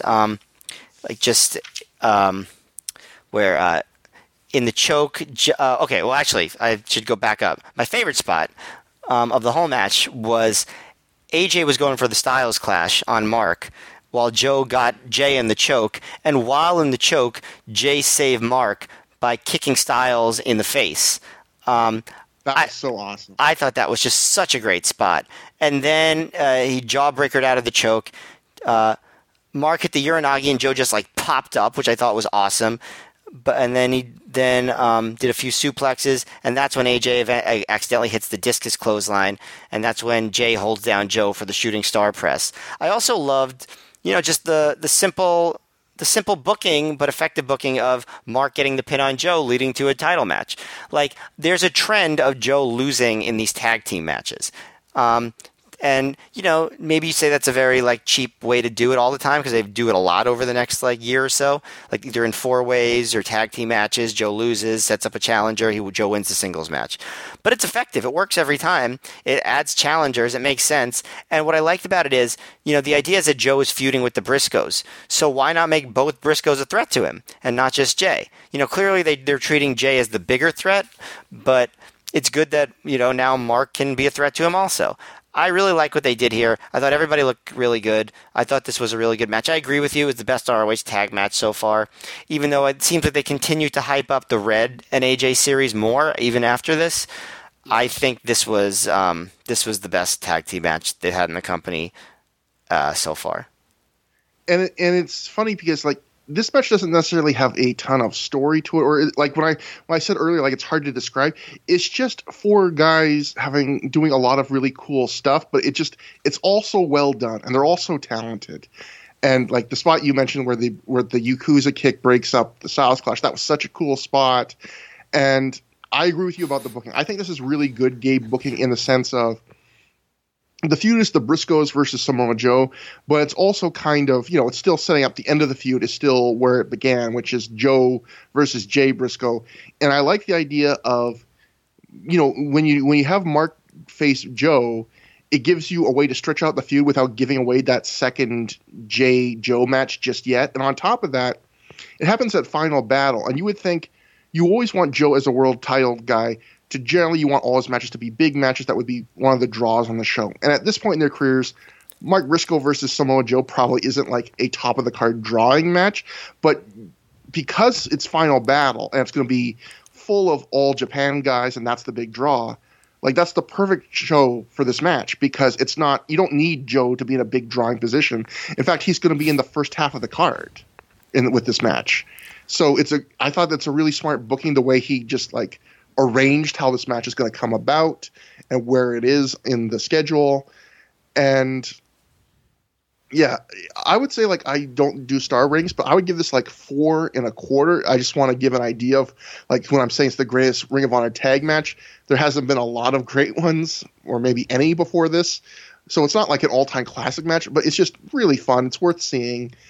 And I think you liked it even more than I did. Wow. Yeah, I was surprised how much I like this. And Joe has, if you listen to the old Ring of Honor Samoa Joe shoot interview, he has some really nice things to say about this too. I believe he says of the 3 dream tags he does against the Briscoes in this feud, which he's going to team up with Danielson to wrestle the Briscoes and then Jerry Lynn.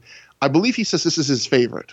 Yeah, so I've seen all of them, and this one is easily the best. Yeah, well, that's a little disappointing though, because then that's not as much to look forward to then. But we'll see. Well, maybe those other matches are 4 stars. Yeah, they could still be great, but also Joe's intensity here was really great. Did you see that one point where he had a Mark in the STF and he's just screaming at Mark, "I fucking own you, boy," and then he starts laughing like a villain from like a cheesy action movie. It's just like I would have shit my pants if Samoa Joe did that. Yes. Just so fucking intense in the best way.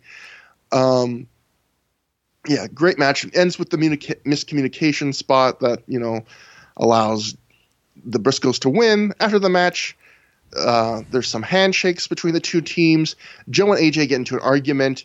AJ shoves Joe, and they both pie face each other before AJ walks away saying, "Tomorrow, that belt's mine." AJ and Joe get bone to bone right at the end of the match to set up tomorrow's. But when I say bone to bone, I'm talking about their nose bones. And I also should say we already talked about this privately, but I completely agree with that. Like the Briscoes are interesting where their characters have gotten better, but I think in ring they were pretty much fully formed by this point in their careers. Right. They're like you mentioned, some of maybe the power stuff. As they get bigger, like literally as they become adults, stuff like the double tackle spot gets right. added. But really, in terms of quality, and I don't want to say this is a bad thing about the Briscoes. The Briscoes are a great tag team, and they've been a great tag team for over a decade now. But I think what me and Matt were talking about privately is we were just saying, you would think watching them as teenagers, like if they're this good when they're like 19 and 20 and 18, like if they progress like most wrestlers do, they will be the greatest wrestlers of all time. And I think for the most part, they just stayed at this really good quality in the ring for their entire careers. Right. And we kind of said part of it is just they haven't had a chance to be in all that many places, at least not for like any extended period of time. And I think you probably need that to really get to that greatest of all time level. But hey, they don't need to be the greatest of all time. They're really good. Yeah, like the Briscoes are just almost like a utility at this point. You just take it for granted, like, oh, the Briscoes are good. I mean, the Briscoes just won their 10th Ring of Honor tag team titles. They're a team that they would probably have been well served with a change in the last few years. I would agree with that. But that leaves us with the main event, the Lottery from Hell, what Cage Match called a old school steel cage match. CM Punk defeated Raven in 16 minutes, 6 seconds when he escaped the cage, although the rules was this match he also could have pinned Raven, but he did escape the cage. And Matt, did you feel like this match was better than the Beating the Odds cage match? Yes, but not by as big of a margin as I would have expected, if that makes sense. Like, I thought that the edited version of that match was not quite as bad as I remembered, or expected, I should say. And this match was not quite that great. Like, so this was better, but not that much better. Some notable things. Punk, during his entrance, said, "This is for Lucy," which it doesn't make sense because, you should be like, "Oh, this is to end my feud with this guy that I've hated for a year." But they really play down the fact, like Punk, well, I shouldn't say the announcers do, but Punk really plays down the fact that he's had a really serious blood feud with Raven for a long time. Meanwhile, Raven has "Punk sucks," S-U-X, written in, like, paint on his torso. Cool, I guess. I don't know.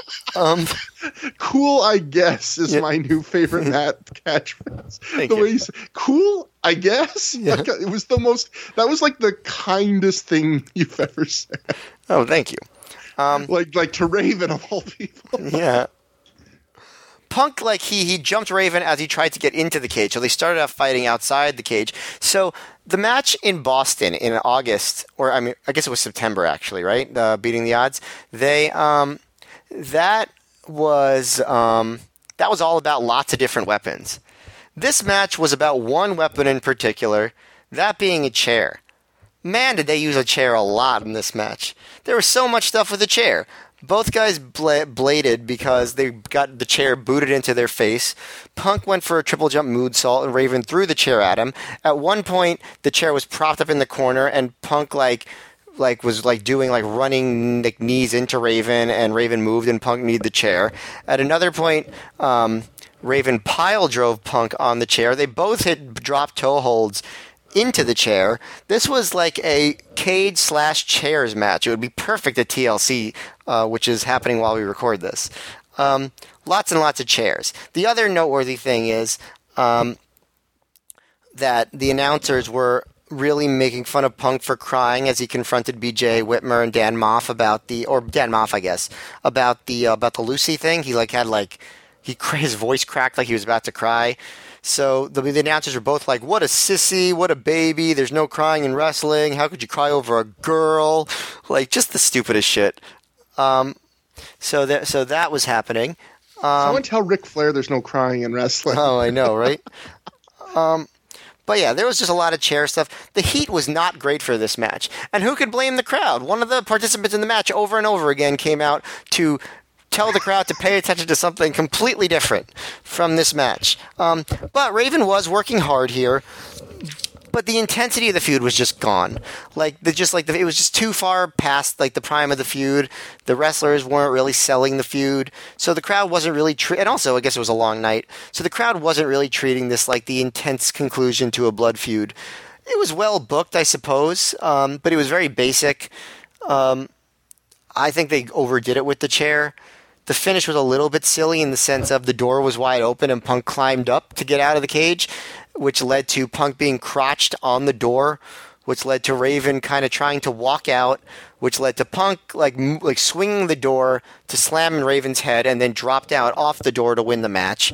I don't have too much particularly negative to say about the match itself. I just think that the scene that they painted or the scene that they set was not conducive to having a match as intense as they would have liked it. And I don't know. There's a lot of chair stuff. I feel like too much chair stuff. But it was all right, I guess. The match was all right, I guess. That is how I would describe it. I thought the match was good, but nothing like if I'm transitioning to the evil world of star ratings, 3.25 maybe. Something I would not go that high. I would maybe go 3.25. No, that's what I'm saying. 3 1/4. Oh, for some reason I thought you said 3 3/4. Yeah, you're right. No. Yes, 3 1/4 sounds about right. 3 stars, yeah. 3 1/4 stars. That sounds right. They worked hard. But I completely that'd be a funny gimmick though. If every time you give a star rating, I'd be like, "No, I disagree," and then just said the same star rating that you said. No, what I'm trying to say is it's 3 1/4. No, but yeah, I completely agree with you on the thing I got coming out of this match was they went maybe 2 or 3 shows too far on this feud. This does not feel like the epic conclusion to a long-running feud that put CM Punk on the map to a large group of wrestling fans. I think that it was like they wanted the beating the odds match to be the end, but then they were like, "Oh, that sucked. I think we have to do it again." That's exactly what I agree. I think that's what it was. This feels like basically them just saying, "Well, we can't end on that note. We have to do it again." And they succeed in that it's a better wrestling match, but all of the energy and passion is gone. Like you said, the crowd is surprisingly not that into that. They'll occasionally pop for something, but and Connecticut has, even though this feud's I think has outlived its welcome, this match has never come to Connecticut yet, as far as I know. So for them, it should be new, and they popped for the cage match initially, but it's a standard cage match with, Punk. It's like a little bit of a slower pace than some matches because Ravens is a little bit slower. Lots of chair spots, like you said. Punk does a leg drop off the top of the cage. It's the big spot, but Raven rolls out of the way. I mean, it's a fine standard cage match, but yeah, like you know what it feels like is it feels like when if you go to a WWE house show and you watch a match between two guys in a feud at the house show where it's technically like a good match, but it doesn't feel like there's no emotion to it. You can tell it's the same match they've done 20 times in 20 other cities. That's what this felt like. It felt like two guys that have gotten familiar with each other and they're just doing what they do. And, this was built as the conclusion to an epic feud. And it should feel like more than that, but it doesn't. And the Gabe thing the Gabe thing on commentary, going back to what you said on the last show about how so many of the heel thing is so up and down now. Like, Gabe calling down CM Punk for being worried about Lucy isn't being worried about your friend who got mysteriously attacked like a good thing. Like, Gabe goes so crazy on the show about how Punk is such a pussy and he should just get over it and stuff. Like, of all the things Punk does, him caring about a friend is not a heel thing. Yeah, it's, and also just like Gabe and Doug are such dorks. Like, to be like, there's no crying, what a wuss. Like, come on. Like, are they trying to heal themselves here? I can't even tell. And they cared about this angle 2 or 3 shows ago too. Like, it's just. It's one of those things they just change from one thing to the other. There's no subtlety or nuance. It's just them being schizophrenic. Like, a few shows ago, it was one way. Now that they've decided that Punk's got to be heel again, and now, why does he keep whining about this? Who cares? Who cares if she's dead in a ditch? We don't care. Whatever. And I guess one other thing to notice that we haven't brought up is the way this is shot. You can see Doug and one other camera guy with handhelds are there around the cage, but almost all of this match, the way we see it, is the hard cam. And you don't get a great view of the action from that. The mesh of the cage, you can see what's going on, but it's not a great view. And it's really weird and annoying to see a match where 90 or 95% of it is the hard cam, yet you're seeing two guys filming it at ringside. But I guess they talked about this a bit on an honorable mention where I think they said one of the camera guys later on in Ring of Honor would think to cut some holes in the cage so that you could shoot through the cage. But they did not do that at this point. And I guess the problem is when you're shooting that close to the mesh cage, unless you go through the annoying trouble of setting the cameras to manual focus, cameras just want to focus on the mesh cage and not the wrestlers in the match. But it's sad because they must have discovered that shooting this match then, because there are two guys shooting the whole match at ringside, but they don't use almost any of what they shoot. It's really weird. Yeah, that I feel like that does take away. But, I mean, I feel like it wouldn't have made that much of a difference. Yeah, it doesn't feel that much, but it almost feels like you're watching like a fan cam. Yeah. Because it's all just the hard cam. So, after the match, Punk gets on the mic again. He says, cell phone bill to Lucy, $500 a month, beating your arch nemesis at his own game, priceless. So he's using the old Visa credit card catchphrases. But again, it goes to your point. by the end of this feud, just on this one night, it's completely turned into being all about Lucy. Like, Punk was doing these promos about how you remind me of my alcoholic dad and I have to destroy you. And now he's making jokes about like, oh, I sure have to call Lucy and it costs a lot of money. Like Raven's such an afterthought here. Yeah, I agree. It's weird. I wouldn't think ROH would do something that blatantly like disregarding their own booking, but they did. We have the evidence. We have the proof. It's this DVD. So Punk says he will find out who took out Lucy if it's the last thing he does. He mentions, they have a show tomorrow night on the Double Shot. And now we go to a very special, unintentionally hilarious backstage segment where Gary Michael Capetta is backstage at a table for a contract signing between Matt Striker and BJ Whitmer. Gary thanks many of the wrestling journalists that are there off camera, including Mike Johnson and Dave Meltzer, who I can tell you was not there. The balls on them to be like, oh yeah, Dave Meltzer, Mike Johnson, all the George Napolitano. They said, like, when I heard it, I was like, are they trying to be funny? Because it's like, you're not going to, first of all, like, why would you try to be funny? I thought you want to take this seriously. Second of all, you're not going to get too funny when you got Matt Striker and BJ Whitmer there. Sorry. And it's so rinky-dink. Like, they're clearly just in the backstage hallway with a table. It looks like BJ Whitmer, Matt Striker, and Gary Michael Capetta are starting a lemonade stand. And this is like their big, like, contract site with all the big names are here to watch. I feel like Gary Michael Capetta, like, went into business for himself there. He was like, this will be fun. Striker asks BJ how he could stand for CM Punk stealing his thunder tonight. BJ says Punk was an inconsiderate prick tonight. He agrees. Striker says he and BJ have been friends for a long time, and they fought each other in this building for 15 minutes once, and nobody won. He says this upcoming match is the biggest in his career, and he can't handle a tie, a draw, or a loss. BJ says he feels like an NFL team that just won the division playoffs and is now going to the Super Bowl. I wrote, worst Super Bowl ever. Yeah. BJ says winning the Field of Honor tournament is just as prestigious as winning the Ring of Honor world title. Gary then has them sign the contract. The match is signed. BJ and Matt shake hands and wish each other good luck. Yeah, they did not have charisma. Yeah, I was going to say, like, this is a great preview of what the match is going to be like. Oh God! I'm serious. It's like they should have this is just this is not the right combination of guys if you're going to try to make this like a big deal. Like, they're good wrestlers, they don't have charisma, and like the best they really had in them, I think, was that 15-minute like kind of sprint that they had. When you're going to have a long drawn out match, you need guys who have a personality that will, keep the crowd invested. It's very obvious these guys don't have those personalities in 2003. I'm sorry. And not that every tournament ends with a storyline match, but this match needed something.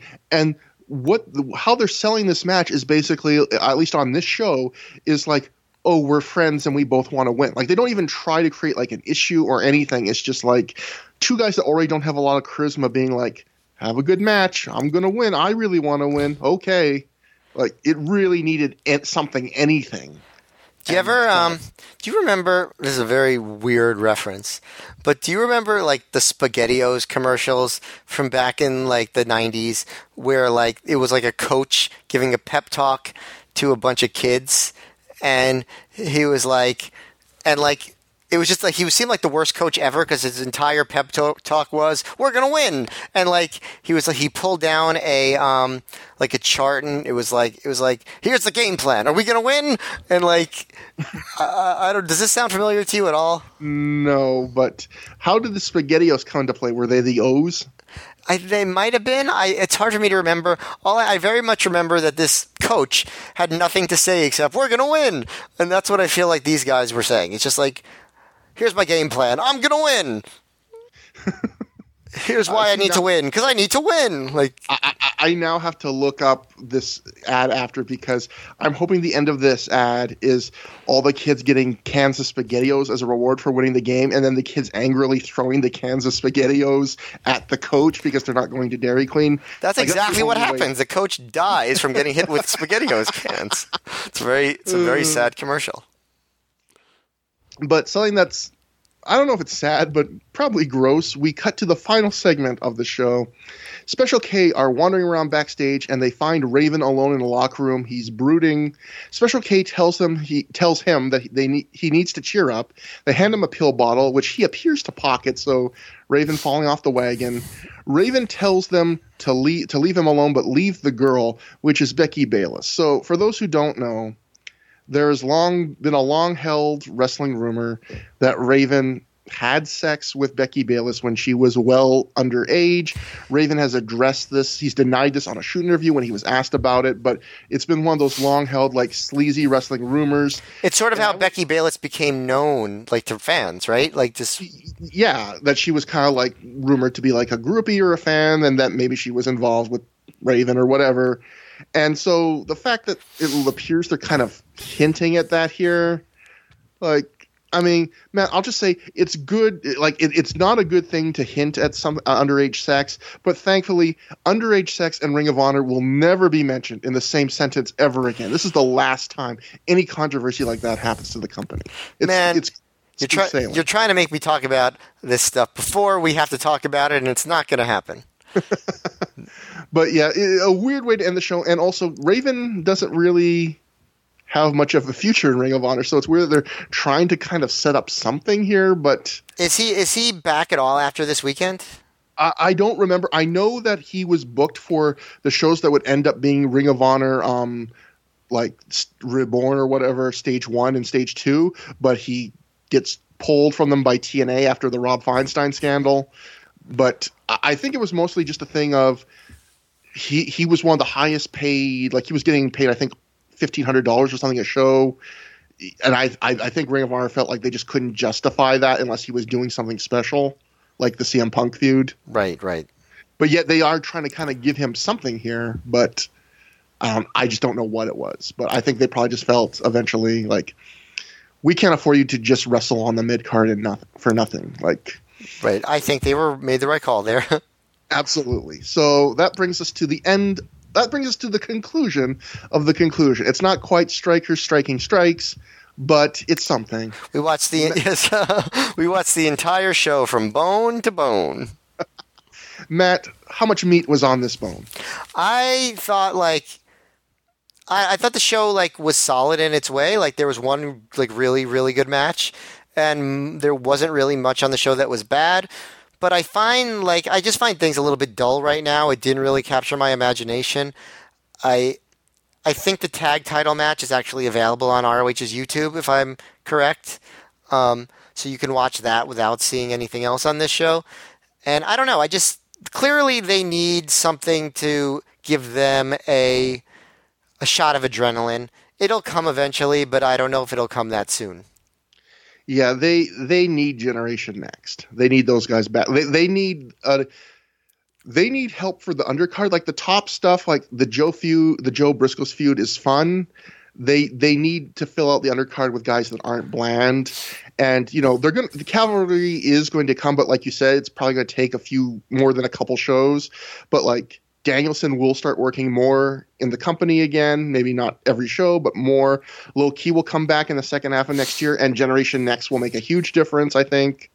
But we're not at that point. We're in this weird ground where they're trying to push a crop of new guys, and as we've talked about, they're just not exciting, at least at this point. Right. And I felt like this show was it's weird. It was a tale of two shows for me because on one hand, I felt like the undercard was a little bit better than I remembered. Nothing special, but perfectly easy to watch.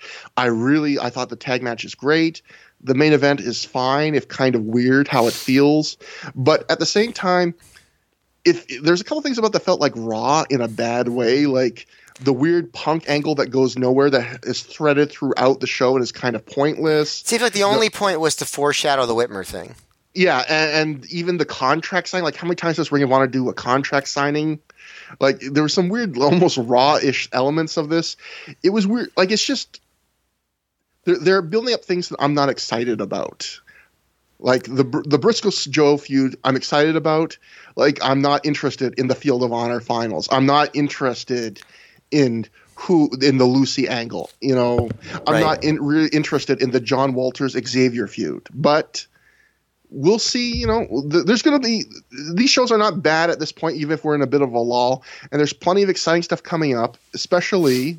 The next show we'll cover is the second last show of the year. We're almost through 2003. Second last show of the year at War of the Wire. How's this for a top 2 matches on the card?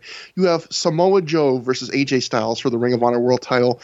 And you have Homicide versus Steve Corino in a no-rope barbed wire match. That's a pretty good top 2 matches to have. Yeah, that's something I'm actually quite looking forward to that next show to see how those 2 matches deliver.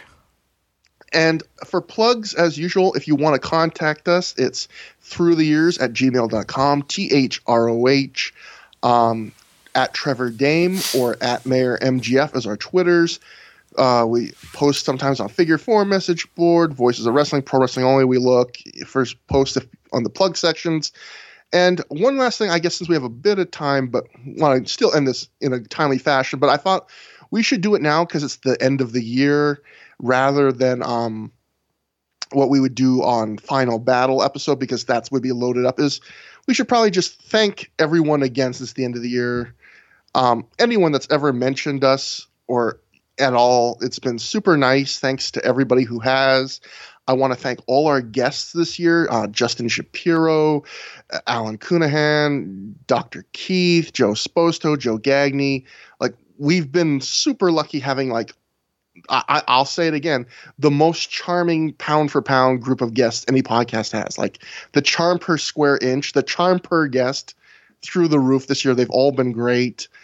I want to thank the Cubs fan for originally hosting us. I want to thank Chad at Pro Wrestling Only / Place to Be Nation, Brad who works there, Charles from Pro Wrestling Only, everyone that does a job uploading our stuff, promoting our stuff, and just thank you, everybody who's listened.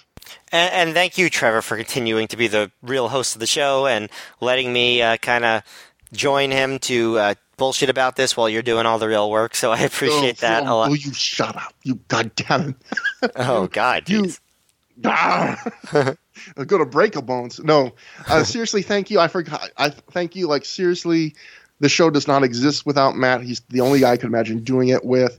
And Matt's the only guy. I mean, Justin asked me to do a brief guest spot on one of his podcast, but Matt is the only person that's ever asked me to do a podcast with him before this show. Then I got a couple guest spots on other shows. So, like, Matt, you are the only one that saw anything in me. There's no crying in podcasts. Okay, so thank you, everybody. Have a happy New Year if we don't come back till then. Thank you, everybody. Here's to another 3 or 4 episodes of the show. I love that joke. Bye. Good night.